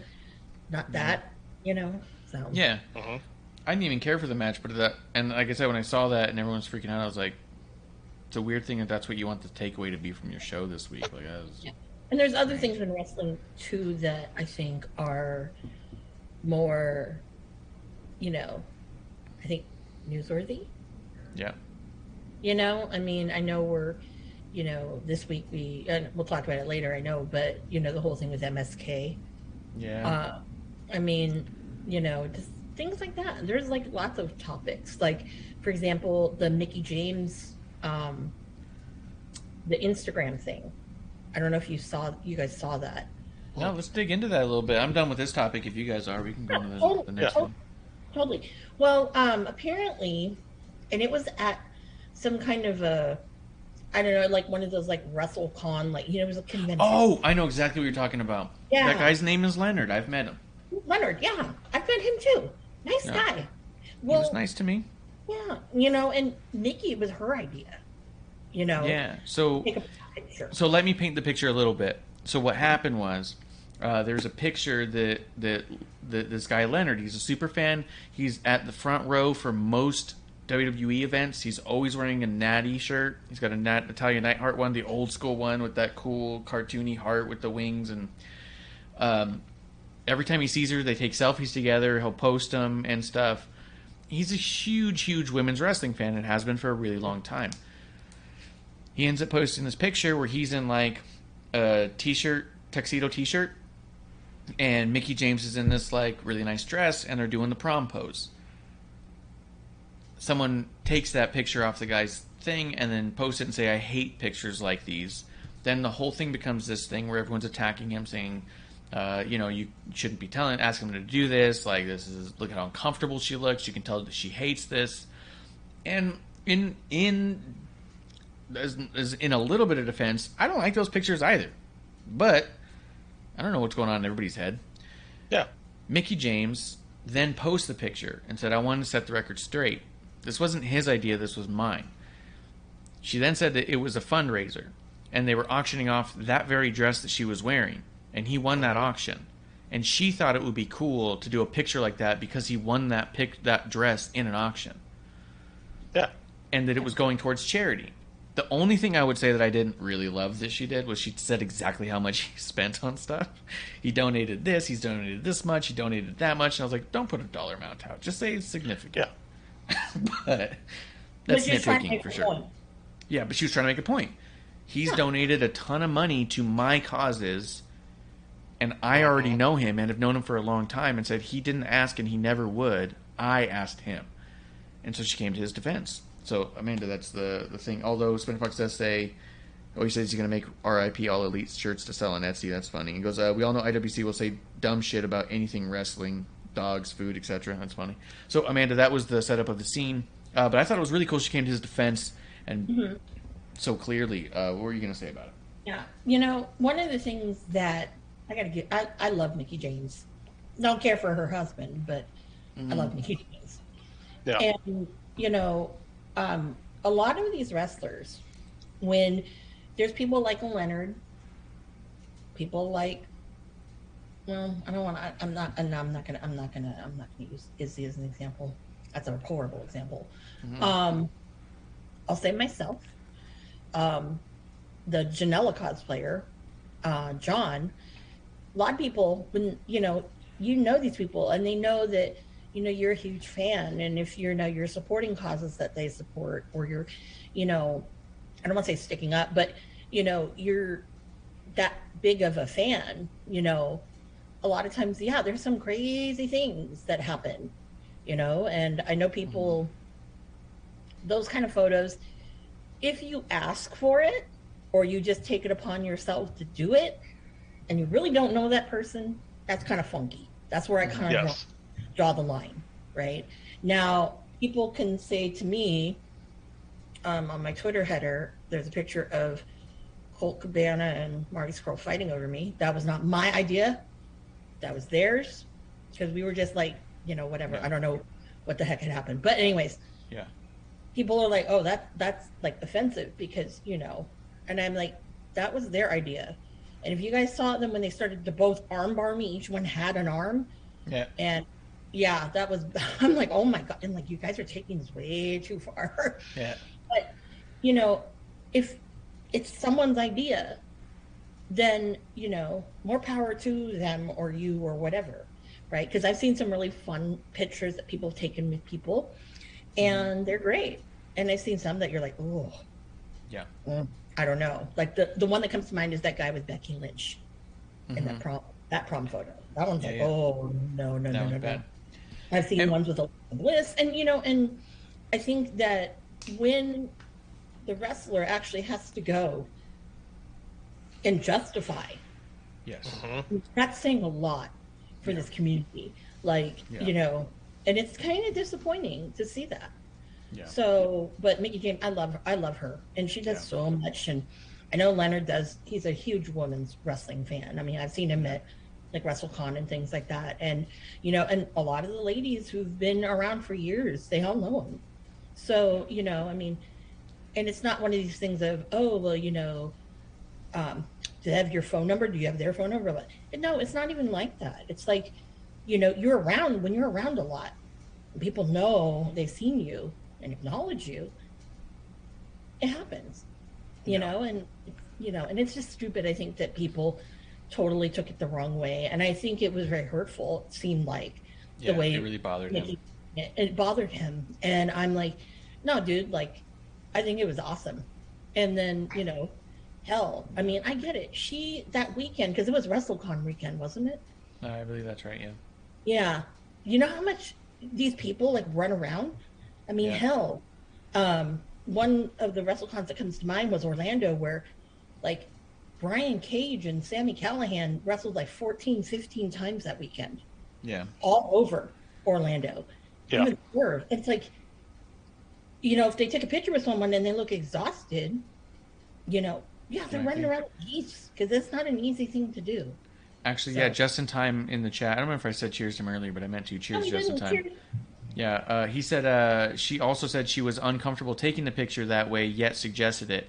And what you may have misinterpreted there, she said she was physically uncomfortable in that she had wrestled like earlier that day. She was in physical pain. Her feet were uncomfortable. She was tired, exhausted. She was just uncomfortable in her own body at that moment and just wanted to lay down. Yeah. But suggested doing that photo because she thought it'd be cool for him because she was comfortable in doing the photo. It wasn't that she was uncomfortable doing the photo and still did it. She was physically achy. She was achy and tired. And like you said, they run around like crazy. And she also said that, she uses the term grown-ass woman a lot, and she used it there and said, I have no problem telling someone no if they ask me for something I don't want to do. And, don't think that you're defending me when you say that I did something that I didn't want to do. I can take care of myself kind of a deal too. So, but yeah, she made mention of that. So yeah, that was really cool of her to stand up for him. Even Natty made a comment on there about how much she liked him. Sprinter Fox does say he blames Sean Ross Sapp for toxic community. It's funny. He says, I got a crazy question. I really wonder. And Amanda, you may have more insight to this than us. I feel like I've had a couple conversations that make me think this isn't true, but he says, I really wonder these diehard fans that support wrestlers. Do the wrestlers really appreciate their diehard fans, or do they talk shit behind their back to their friends, calling them marks and etc.? Just something to think about. And then he said Kenta just posted something about Punk, so he's calling Kenta versus Punk. Yeah, I think it makes the most sense. I just don't care. From what I've seen, my experiences is for the most part, the fans that are respectful and diehard, and for a long time, they super enjoy that they have those fans that are that long term that they can always count on, because especially the ones who've been doing it a long time know that fans come and go. So when you have ones that are that dedicated that often, it's a rare thing that you want to hold on to. Like, I have seen a wrestler make fun of a fan, but it wasn't like that wrestler's biggest fan. It was kind of a weirdo who shows up at a lot of conventions and does crazy stuff, and he was kind of goofing off on that guy who was doing crazy stuff again, and it felt more lighthearted than it may sound like I'm saying, but apart from that, I haven't come across anything that led me to believe that wrestlers see a fan turn away after giving them money and goes, fuck that guy. You know what I mean? I've seen it before. Yeah. But those people are assholes. Yeah. So, yeah, I'm not going to name names, but if you want to know, I'm not going to say it publicly. Well, it's like... They're assholes, I mean... Just because somebody's good at a profession and that draws attention doesn't mean they're a great person. It happens in Comic-Cons, it happens everywhere, and it sucks, Yeah. I mean, because, you know, and then Marsh can attest to it, because you saw when he was Marty, that was what I felt so bad. I was like, oh my God, Marsh, you're the one who bought the thing for him to sign the turnbuckle. I just wanted to say hi because he was locked in a room. But I was like, oh. But yeah, you know, it's one of those things where they do appreciate it. If I had a situation where someone didn't appreciate it, yeah, I have. And it kind of sucks. I'm not going to lie. But for the most part, like my two total favorites, you know, it's like, it's ride or die. Mm-hmm. And at the end of the day, it's more than appreciated. Some people fans think it's creepier than some of the wrestlers do. But I'm like, you're just jealous because no one gives two shits about you, or, you know, whatever. Or even if you are a really big fan, you know, you probably are either being creepy with them or going about it the wrong way, or you don't have the means to do it. Not to say that I have the means to always do stuff, because trust me, if I had the means, I would have gone to Orlando last weekend, and saw flippin' Marty wrestle. Yeah. My heart still breaks for that one. But, you know, again, I mean, it's one of those things. But I think that I usually myself, I stay away from those people that I think are, you know, toxic wrestlers, or they're assholes or whatever. Mm-hmm. Because some of them, it's like, you know, they're like, I just take your money. I don't care. I don't give a fuck. And there's a lot who are actually genuinely good people. And I always tell people, it's always best to champion those and find out early if like one of your favorites is an ass or not. Because why invest and spend all this money on somebody, you know, and try to support them when at the end of the day they can care fucking less. Yeah. So that's my opinion on that one. Yeah. Yeah. Mm-hmm. But they're more good people than assholes. Yeah. But everybody he says, like Matt Cardona, I see his videos and I really wonder sometimes what he thinks about his fans. I think Cardona, he loves his fans, dude. Yeah. Like, I mean, you might not see it, but with Cardona, like, I think with him, and I've never met Cardona yet. He's on my bucket list of people to meet. But from people that I know who've been fans of Cardona, he loves it, you know.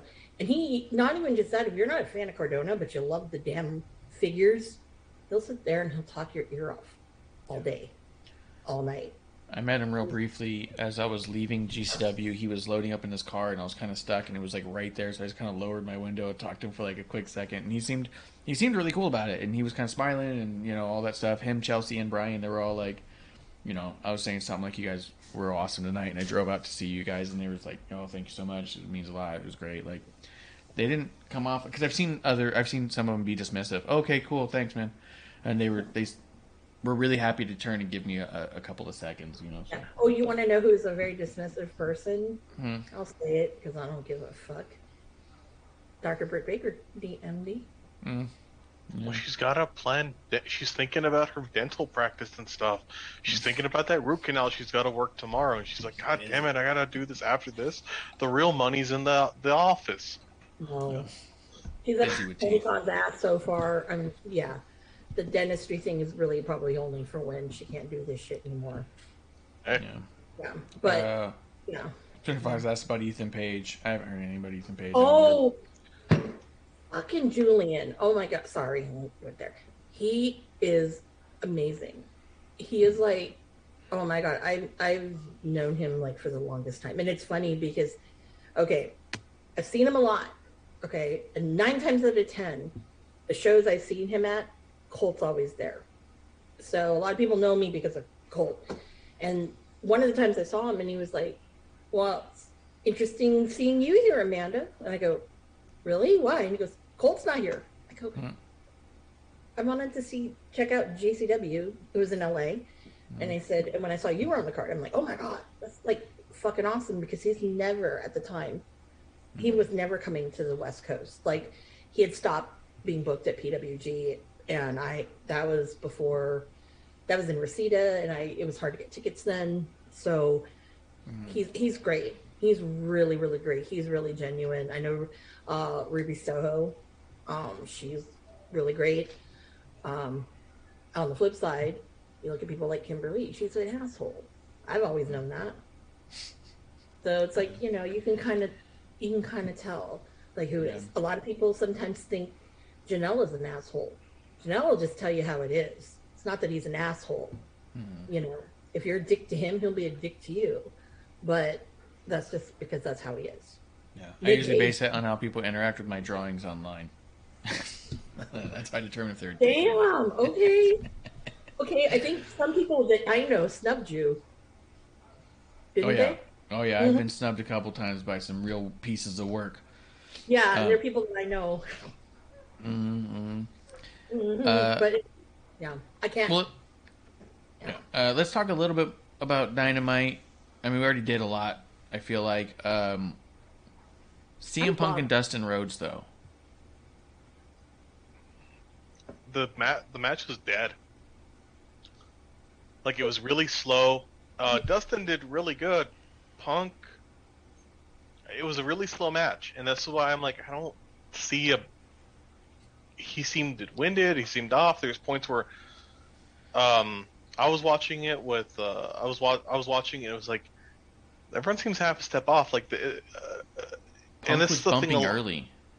Yeah. He kept falling before he was getting anywhere near being touched. Oh yeah.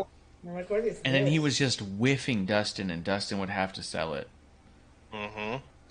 And yeah, and because also I think AEW fucked themselves here. I don't know if it's in trying to do something exciting or different, but the crowd was dead, and I think it's because it's two faces. And I think because it's two faces and you can't build it, and they didn't have any run-ins, which they do, and because you can't have, you know, heat against somebody, you know, like an MJF or someone. As you're watching this, you're now having to watch the wrestling, and you really gotta put on a show to make it worthwhile, and it didn't work. And I was upset too, because as I was watching it, I was like, the weaker person here really is Punk. Yeah. I wanted, like, I'm like, Dustin's not gonna win. We know he's not gonna win, which sucks, because you really don't need to feed him to someone. But boy, if he won it, that would be amazing, wouldn't it? Oh, yeah. But no. Yeah. Sprint Fox does say the match was a carbon copy of Brett versus Goldust match in the early 2000s, and I did see there was a clip going around of like how many spots that Punk was using in there, which also kind of brings up, at what point is CM Punk just a shitty cover band of Bret Hart?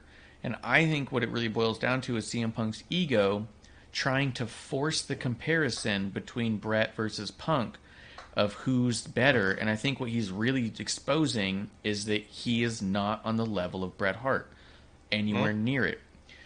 The big difference that you see between... Because here's the thing. People go, oh, look at all the tributes that CM Punk paid to Bret Hart.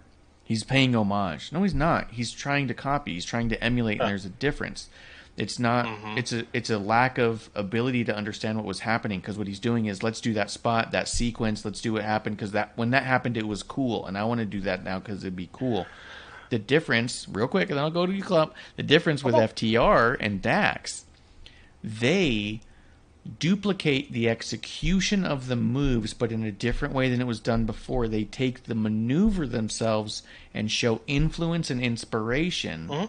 They don't try to carbon copy anything, because that is truly a bigger tribute than, look at, I can do what you did and I do it way worse. Clump. I was going to say, like, there's a difference to being a carbon copy and, like, paying homage. When Jericho was doing a series with Ricky Steamboat, he's talked about he wanted to do a moment that was like Steamboat and Savage. Bring that up, because that was a great match. And that's a great moment and a really cool thing to do, and it worked well in the match, and it pays homage to a fantastic match. If you're carbon copying it, it's rough, and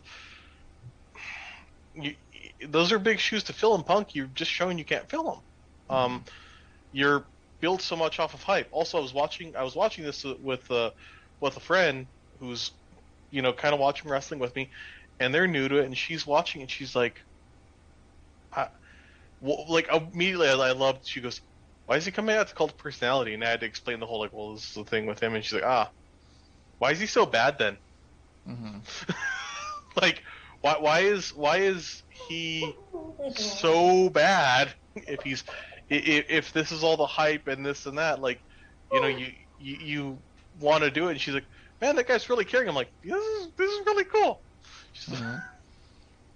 Yeah. It's like watching like you go out there and you're it was like watching a Make-A-Wish kid. Yeah. Like, sense. And I'm not like it really made Dustin's a fucking sport. Oh yeah. Too nice of a guy, you know. He's too nice for this world, and he. Mm-hmm. Yeah. I just thought it was weird and awkward and a bad match. And then, at the end too, producer was watching it, and the thing she goes, "Why isn't the crowd like into this?" And I was like, because they had pop to when watch they come an out. actual match. Yeah, I was like, you know what it felt like? I was like, I felt that same feeling when I saw Bob Dylan perform. Where I was all like, yeah, well, you got to see him once when you can, you know, like. We're gonna do a 20-minute song about JFK. Mm-hmm. Can you do Tambourine Man? Well, that's just it. His voice is so shot from what he did, you can't even understand the words he says anymore. Yeah. Although when he played harmonica, it was fucking amazing. But everything outside of the harmonica solos was just kind of like, I don't know what he's doing. And you're trying to like figure out words as you might. It was rough. We can't all be Willie Nelson now. Yeah. Well, that's what I mean. And I think that Punk is exposing himself as somebody who is not who he used to be and not who he thinks he is. And it's becoming more and more evident as he tries to be a cover band. And people are trying to, like, in that one documentary about the Tom McGee tape, they asked John Waltman, how good is Bret Hart? And he goes, he's as good as he says he is. And you go, oh, shit, like, he didn't even hesitate. He's as good as he says he is. You watched that? Hmm? I refuse to watch that. You don't have to watch it. No, I'm not going to ever. No one told you to watch it. I just told you what they said. No. I'm just saying my mortal enemies in that. Oh, yeah. But in there they ask him, how good is Bret Hart? He goes, as good as he says he is. No one's ever said that about CM Punk. How good is he? Oh, as good as he thinks he is. No one's ever said that. They go, everyone's super focused on everyone's super focused on the idea of like the story behind Punk, and now it's like, okay, well that's awesome, you're back in it, like, and you know, everything imagine if Tom McGee didn't get fired. Tom McGee inexplicably had a career where he had matches against all these great workers, and then he got pissed and left wrestling. That's what Punk is. Mm-hmm. You know, it's like, you know, you're a good talker. I'll give you that. I would give you that. I think you'd be a fantastic manager. Yeah. Like I think that'd be a great role for him to pick another person to attach him to and go that way. But I don't see it, and I think he's just really killed his legacy by coming back in. I think what he should have done is come in and be Sting. Yeah. Like, attach himself to someone, make them, like, build them up, you know, talk about what they do, what they mean to him, and that'd be amazing. He comes in, he every now and again gets a few moves in, kicks some ass, you know, but no, instead it's you're watching what could have what you've waited 10 years for and what could have been, and you're like, huh, yeah, was I wrong? Yeah, it's a bummer, man. Well, go ahead. I will just say this. Said it before. It's public knowledge, because other people have said it before me. Was his ex-best friend. And those two came up. One of the two of them was the better wrestler, and it was not Phil. Mm-hmm. Nope. Yeah. Because when you, like, okay, I'm going to use Cabana. I know everyone's like, oh, fucking Cabana. Why are you? Never Gonna Die on That Hill is my favorite. Yeah. He does, in his comedy wrestling, which I know you don't like comedy wrestling, but you can see his influence from, like, Johnny Saint and Cat Weasel and all them British people. And, you know, it's not I'm carbon copying it. No, he's taking it into his own, just like how FTR is. And that's why I think I really like FTR, is because they're making it something that's their own and a little bit unique. Now, if you're doing carbon copy, I'll use Jay Lethal. That's a pretty damn good carbon copy, because when you get the seal of approval from, you know, Macho Man's brother, you know, you're doing something good. But like, sometimes I wonder how Brett feels about with CM Punk, because, you know, I'm just curious. But I mean, honestly, with Punk, I mean, if you're really looking at it, it's all money. I mean, I would personally rather see him on commentary, because I thought he was good on commentary when he was injured before all of the pipe bomb and all of that. And, you know, I think that that's a better place for him. I think he's definitely a good personality to have around for a lot of reasons, but I don't think this is it. No, and if I were a wrestler in the back and asking him his opinion on a match, that's a waste of time. You know, he's been out of it for a while, and, you know, styles change. He hasn't changed with the times. It's still that old WWE capsule of, remember back when, you know, here's my greatest hits. And I think that there's nothing to contribute. Whereas if you had someone like even like a Jericho, okay, he's been there, seen it all. Sometimes he adapts to certain things, but he's seen it all.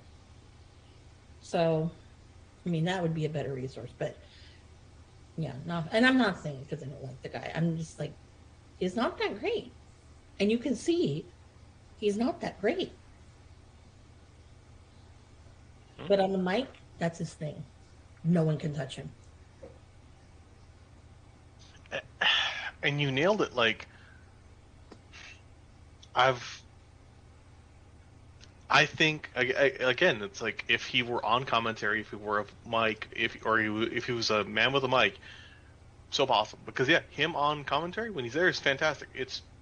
It's watching, you know, it's Bob Dylan and it's everything we've nailed down, and it's just frustrating. And it's frustrating because, like, for the Colt thing is you threw a guy, and you'd land with this. You threw a guy under the bus by bringing in a person for money, and we've barely seen Colt since then. And he does work in the ring. He has a good fan connection. He's funny. But we threw it to bring in this quick money thing. But now, because of how much we're paying him, we gotta keep using him. You know, we have to keep using him, and he really does. You know, it's a diminishing return thing. And I think that's why we saw him on Ring of Honor. And I think, in a way, as you kind of nailed this one too, is he was wrestling Blake Christian, and I finally got to see the match. There was not a lot of comedy in there. There's almost nothing. And I'm like, that's a serious Colt Cabana. And I think the reason why he wrestled that way is to say, you know what, I still got this. You know, I'm like mid-40s. Guy's getting old.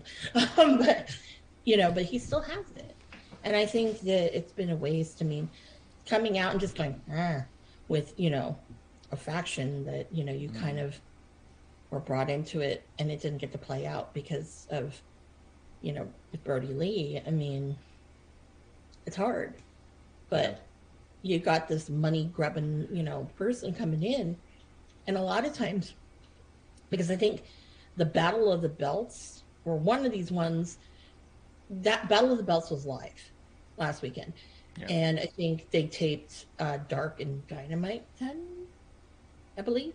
I know Dark definitely, but he was nowhere to be found. And it was very interesting because I'm like, do you not go to some of these things because you're like, I can't do more than like 1-2 days without, like, you know, not wanting to cause the scene? I mean, I don't know. But that's a topic I'd like to bring up and ask. But I'm sure if I did ask, I'd be given a fairly honest answer. But I don't, I can just tell them the face. I don't need to ask. Let's see. I don't have anything else on Punk and No. Page. No. Yeah. But yeah, I don't have any interest in seeing him as champion, but probably going that way. Let's see. Fox does say in terms of like the Owen Hart tournament, he says FTR's facing themselves in the tournament. What's up with that? He says that he thinks it's going to be good, but wish it would have happened later in the tournament. I feel like that's the whole first round. They're doing Tony, Jamie Hayter immediately. They're doing these guys immediately. Like, I feel like these are all matches you would want to have down the bracket because you'd be like, oh, there's no way they would ever do that, right? And then you build to it and you get there and you go, oh shit. Mm-hmm. You know what I mean? Like, we're too far in now. You have to. Like, he's just. I have a feeling the Owen Hart tournament is going to fizzle out towards the end.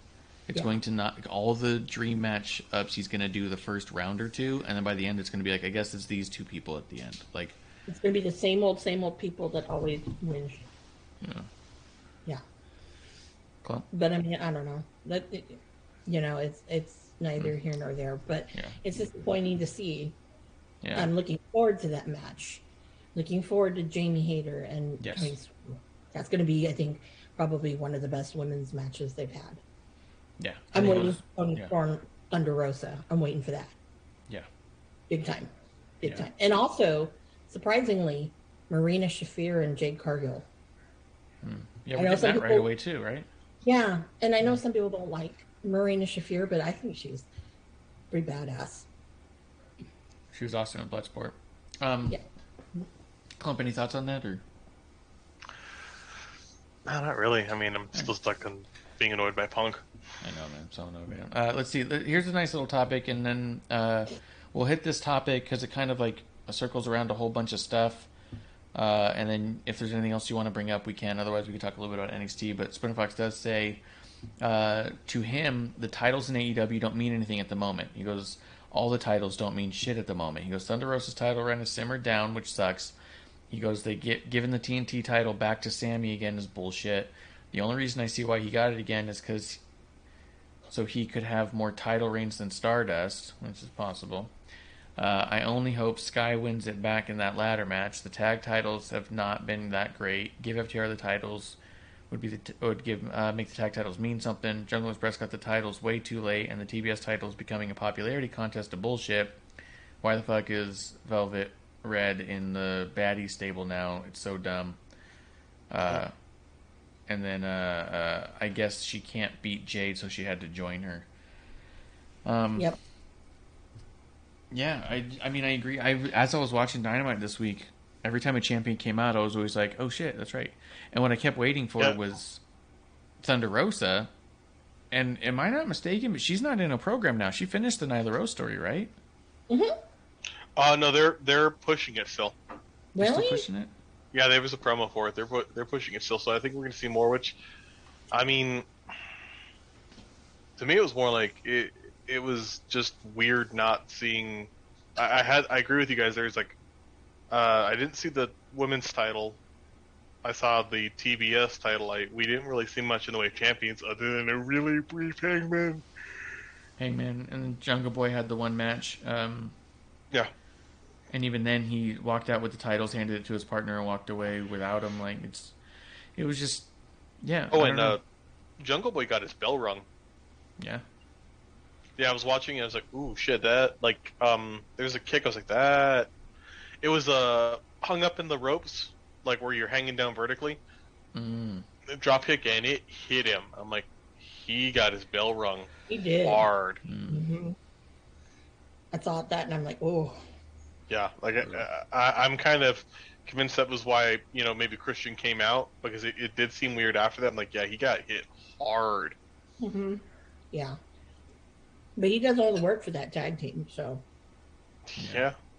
I mean, that's what irritates me. Now, going back to Phil and Hangman, was that really necessary? I mean, do we need that? Did we need that? No. The stare down? Like, I mean, we know it's coming. At this point, it's kind of like, when are we going to do this and just do it? Like, and are they going to, is Punk going to get handed the belt, which I think is a big mistake. It would be pretty, I think it would be, as much as I think that it would make sense for them to put it on Punk, Because if you thought it made sense for them to put it on Jericho because he was a household name, Punk is twice the fame that Jericho is. But I do think it'd be a huge misstep. It would be admitting that Adam Page is not a good champion. Yeah. You know? And that's why, because I think he is. It just took them too long to get there. And they don't know what to do with it.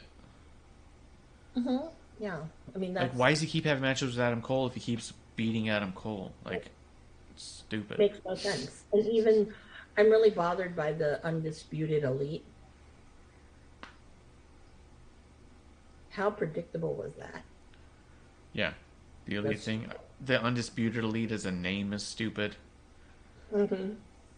Yeah, but you can tell the Young Bucks are kind of annoyed. Yeah.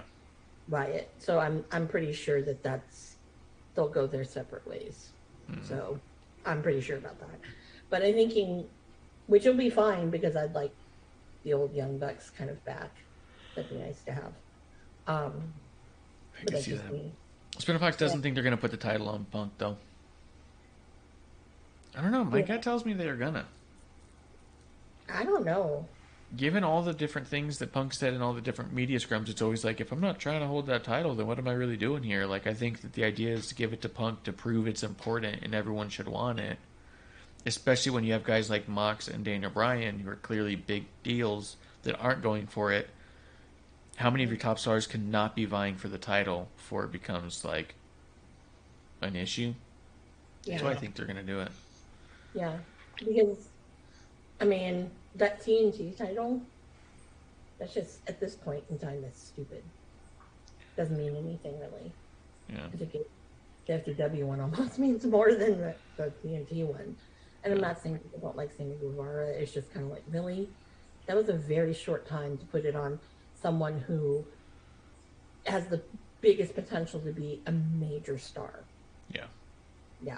I'm like, whoa. And then now you made them babyface, which is strange. Yeah. I mean, not that I have a problem with it, but I was just kind of like, really? Yeah. You built this up for a long time now, and now the whole script is flipped? Yeah. That's kind of weird. But again, it's Tony's weird crackhead booking, so I don't know.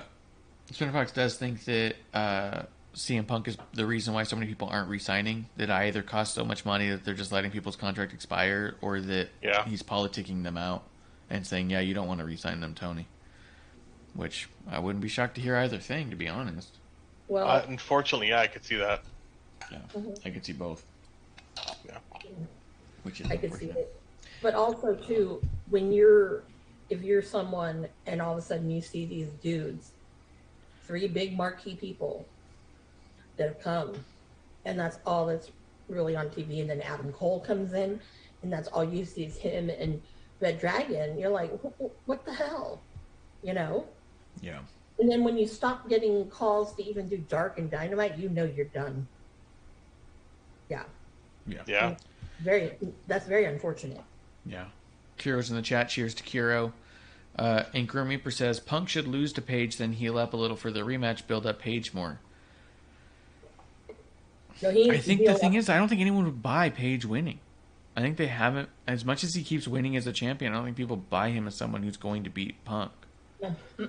Nope. I unfortunately agree with that. But he needs to. If there's somebody who needs to win it, it needs to be Punk, or it needs to be Page. Page needs definitive wins, and if he's gonna win it, it's gonna be one of those weird where he squeaks it out wins, and I don't think that serves as a benefit to anyone. No.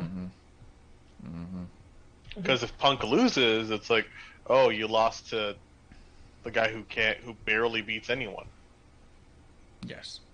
True. Yeah. Also, they don't have enough history here to have these classic matches that they act like they do. You know? That's true. Yeah. That's true too. Yeah. Yeah, was there anything else on AEW that you guys wanted to hit on? I was kind of static on the show myself. It was kind of felt like was what it was. But at the same time, in all defense, this NXT this week I felt pretty static on too for the most part. There was a couple things that I really liked, debuts and stuff, and there were some things that I wasn't feeling great about, but anything else on AEW? No, the only other thing with AEW that I think is, I don't want to really call it a bright spot, but seeing Wheeler Yuta actually getting some good TV time. Mm-hmm. That was a good move. That was cool. It was funny. So there was a move that I forget what they called it, but it was like kind of like a bridge move where they lay underneath the guy and put him over their legs and pull down on him. Mm-hmm. That CM Punk was trying to do on Dustin and he couldn't do, and it looked really weird and awful. And then Dustin like fell off his legs, and so he rolled him up because he just couldn't figure out how to do the move.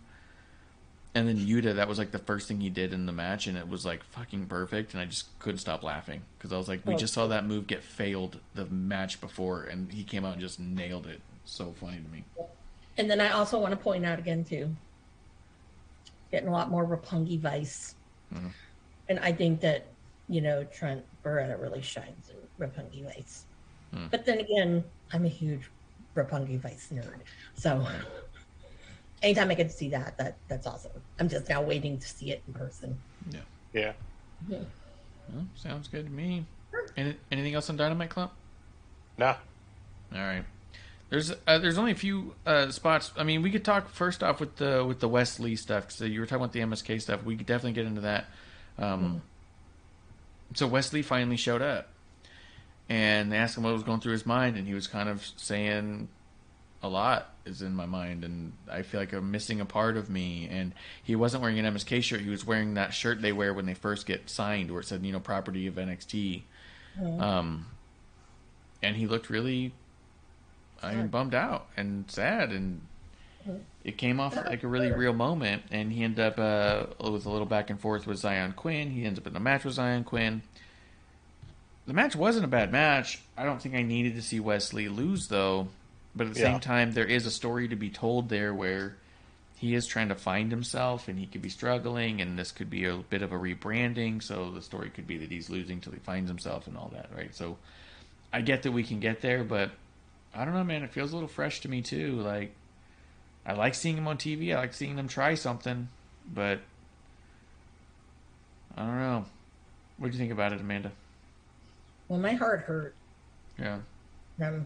Because, of the two of them, I know Wes Lee a lot better than I do with Nash Carter. And I was kind of shocked in a way, because I would have thought that he probably would have said, I don't know, maybe I should go. But it's nice to see that he's staying around, which is great. As singles, I don't know. I mean, the jury's gonna be out with that one. Yeah. But if they are doing that one, the story of he's trying to find himself, I think that's a really good way to start doing it. Yeah. But there's also many avenues right now with 2.0 that can really fuck it up. So yeah. Right now, knock on wood, it's good. But definitely, I'm glad that they kind of addressed the elephant in the room, so to speak, because I think it needed to be. And the way they did it was very tasteful. Which, I thought they did a good job with that. Yeah, it could have gone another way. So. Yeah. I mean, I still in my heart think that as much as I think he's just such a good tag team wrestler. Splinter Fox says he thinks Trey Miguel's going to eventually show up. I don't know. I would still put him with Ricochet and just see how you can make it work as a tag. Like, I feel like that Wes Lee brings a ton of charisma, and I bet you they would bounce off each other really well. I would just feel like that. To me, that's where I would try and take it. I don't know. Clump, do you have any thoughts on it? I think that, I could think that could be a good idea. I align with that. Like, putting him with Ricochet would be good. He's a fantastic tag team wrestler. I don't see, unfortunately, a lot with him outside of it. I can't, because, I mean, maybe this is a thing of him just trying to find someone that could be cool, but I just don't see him at that level right now. Yeah. Yeah. That's rough. Yeah. Well, he did. If you go on to High Spots Network, the match he did with Swerve when Swerve debuted at PWG was only there once. Incredible. But again, you're dealing with two people who have a lot of great swag and charisma, and it worked very, very well. But they've had a couple matches against each other, and they've always been very good. So, but again, that's what he's built himself up, was being in a tag team. Now, Trey Miguel, I love Trey Miguel. Don't get me wrong. I think Trey Miguel is better either doing trios or a singles wrestler. As, you know, as a tag team, it really doesn't do him service at all. Yeah. We'll see. We'll see what they do. But like you said, more than anything, I was happy to see him back on TV. That they're not just like forgetting about him altogether. I saw some criticism about giving him the short end of the stick by having him take a loss, but I think it's a story to be told. Have him take a couple losses before he starts picking up traction again. Like, from a character standpoint, we've never seen him without Nash Carter. So this is going to be a major adjustment. It would be weird if he just showed up completely different and started getting wins immediately. It's like, what, this didn't phase him? You know what I mean? Like, yeah. So, and at the same time, when I say, like, I don't need to see him lose, it's also because I like the guy and care about him, that it's like tugging at the heartstrings, which is also part of the world of entertainment, right? Like, yeah, I don't want to see my favorites lose. That's just the nature of it. It's not necessarily a bad thing either when it does happen. You go, I don't like that, you know what I mean? But you like it anyways, you know? Yeah. It does sound like Grizzled Young Veterans are done. They had a match here, and afterwards they posted on social media the thank you WWE, and they posted a picture of their locker, as it were. What do you think about Grizzled Young Vets being done? I think it's unfortunate to see him go, but they had a great run. They did fantastic work. I think they could have done more, but then, I mean, they made a lot of people look good, which if you can highlight so many people to make them be at that level, you gotta give that to someone, you know?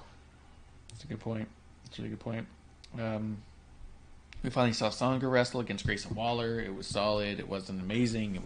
But it wasn't bad.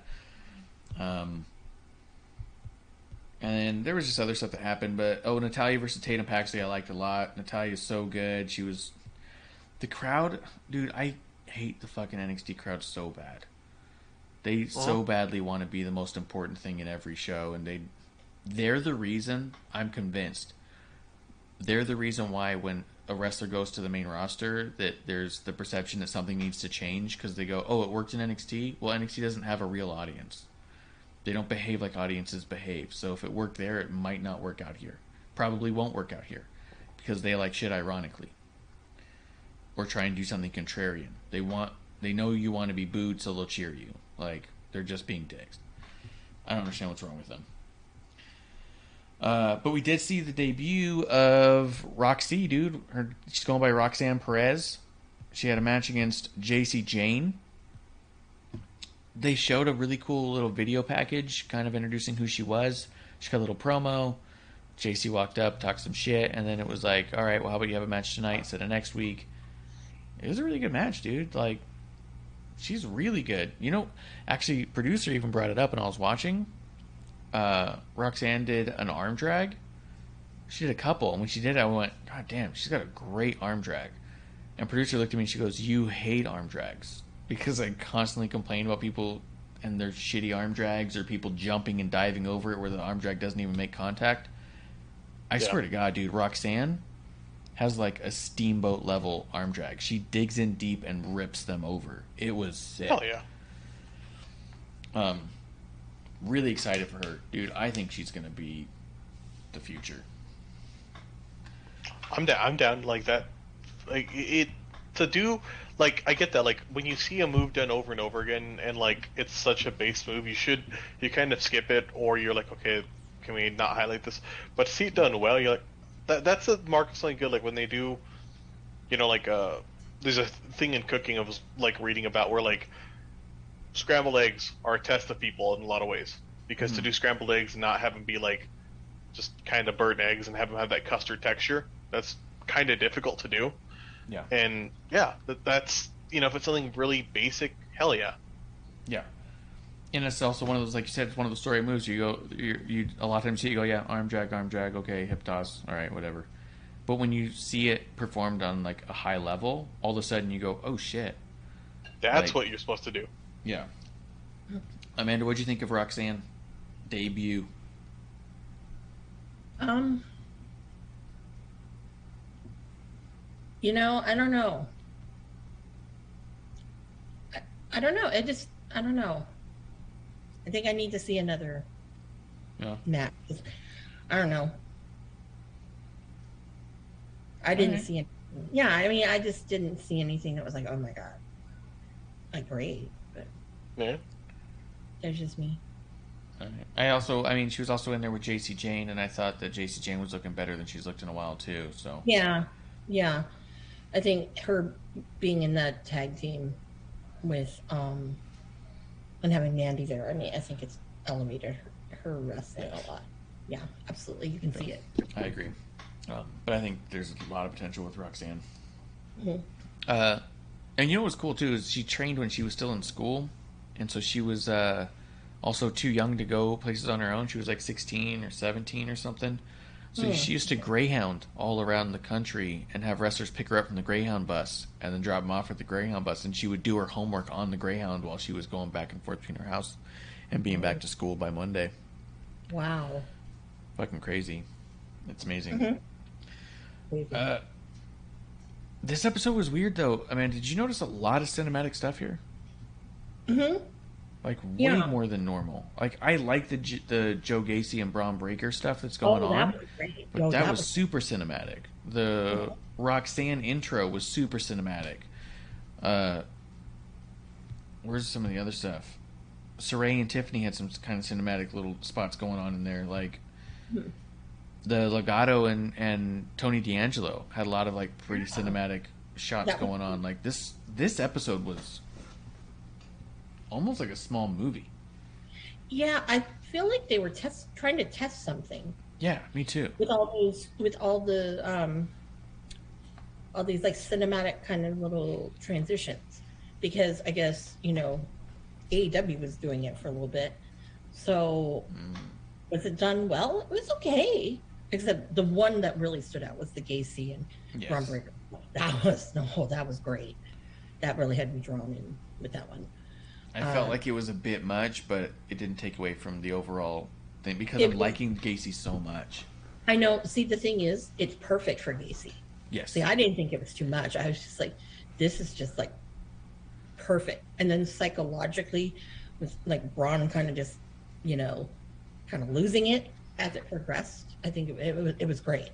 Yeah. So I think it definitely had its purpose, and it's making me really, really like give me this match, or if you don't, anytime like soon, within like the next couple of weeks, I need more of that build with that kind of cinematic stuff. I think I think that would be great to lead up to, to something.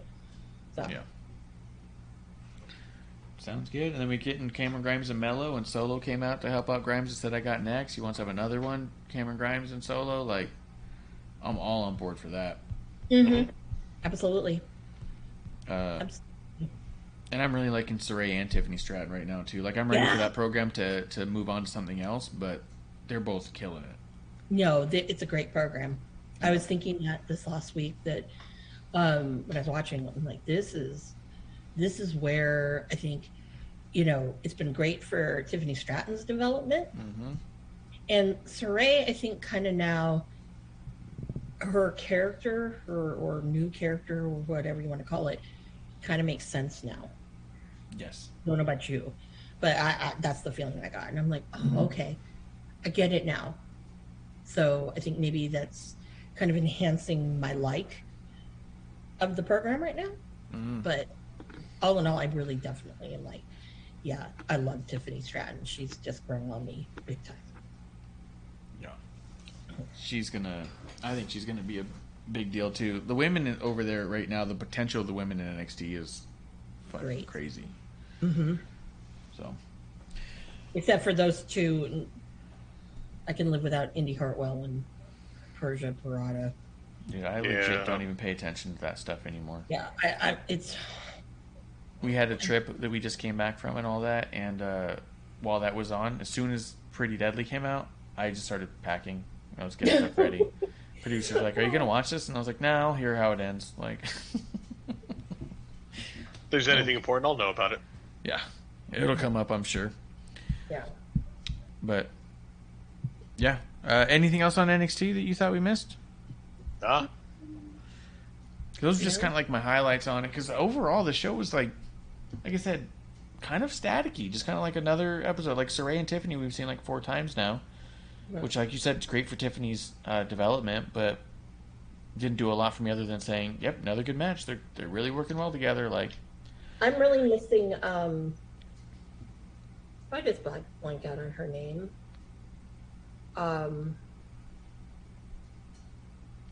Was tagging with EO. What am I forgetting? Oh, Zoe. Zoe, see? Yep. Yeah, I'm really missing her. Yeah, she's got to be coming back soon, I imagine, right? She was injured, but yeah. I hope, because I'd like to see her and Tiffany Stratton have some. Yes. Okay. Yeah, yes. That's what I'm looking forward to, really. Yes. That one. And I need more Wendy Chu. Not gonna lie, I need more Wendy Chu. Wendy Chu's been doing so good.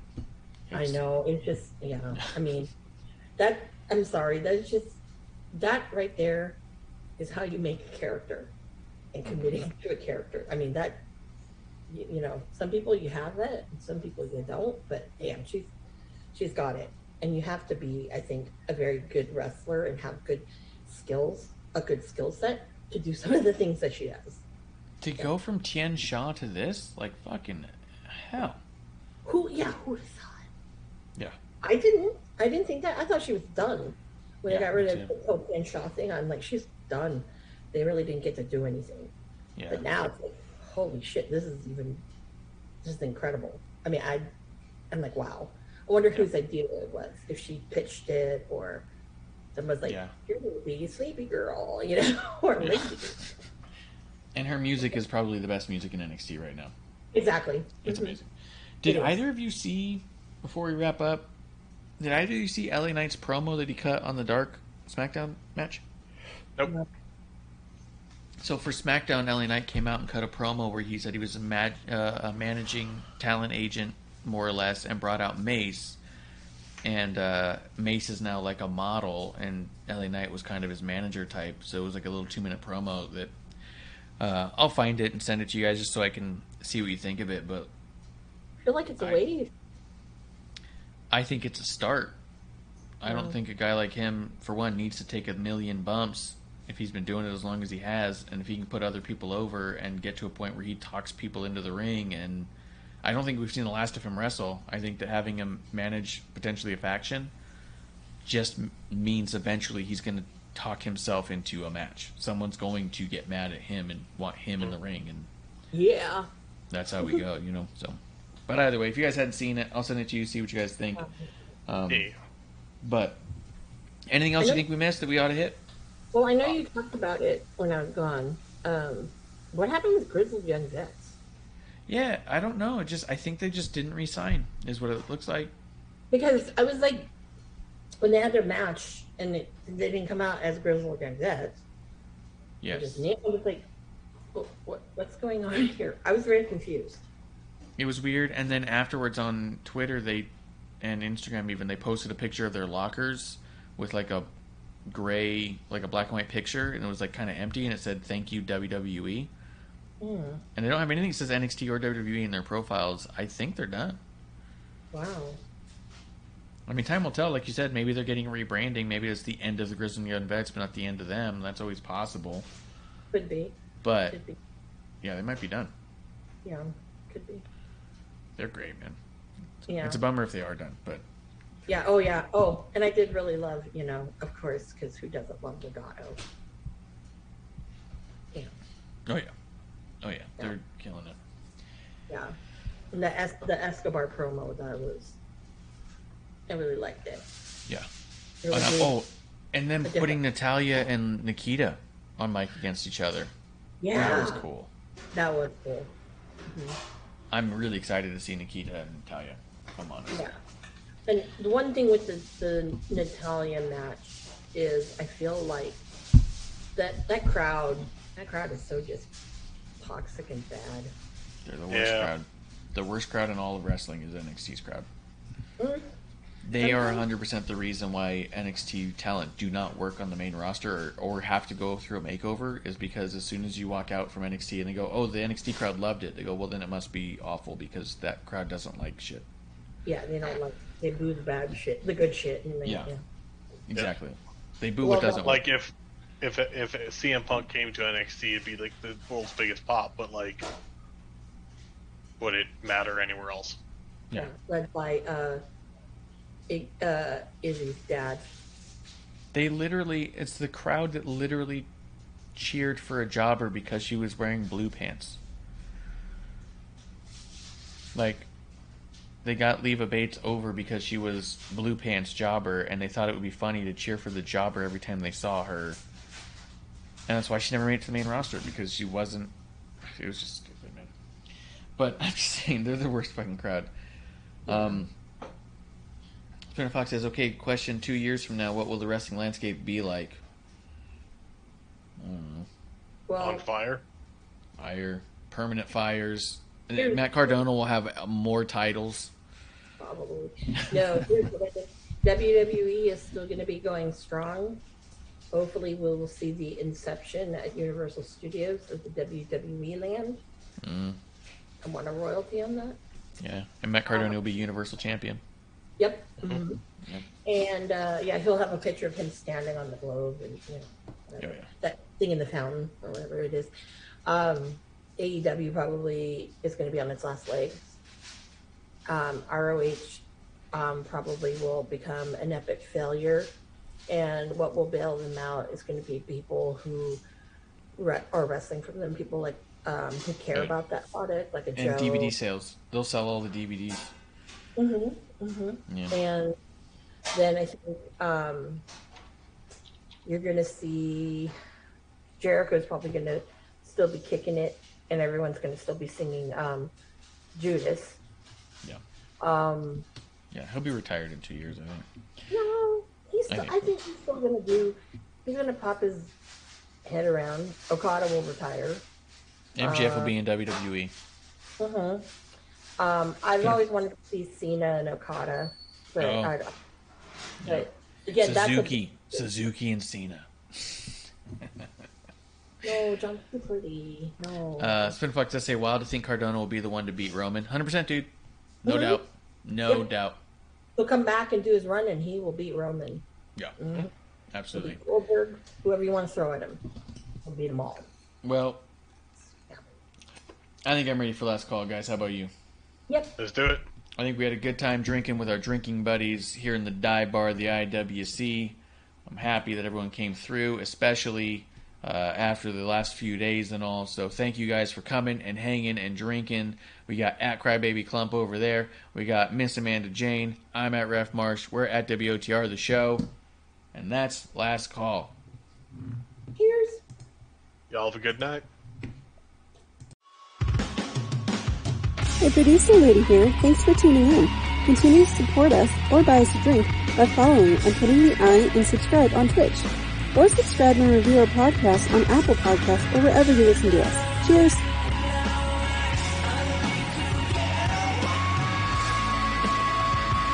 I would never have a drink with wrestling on the rocks.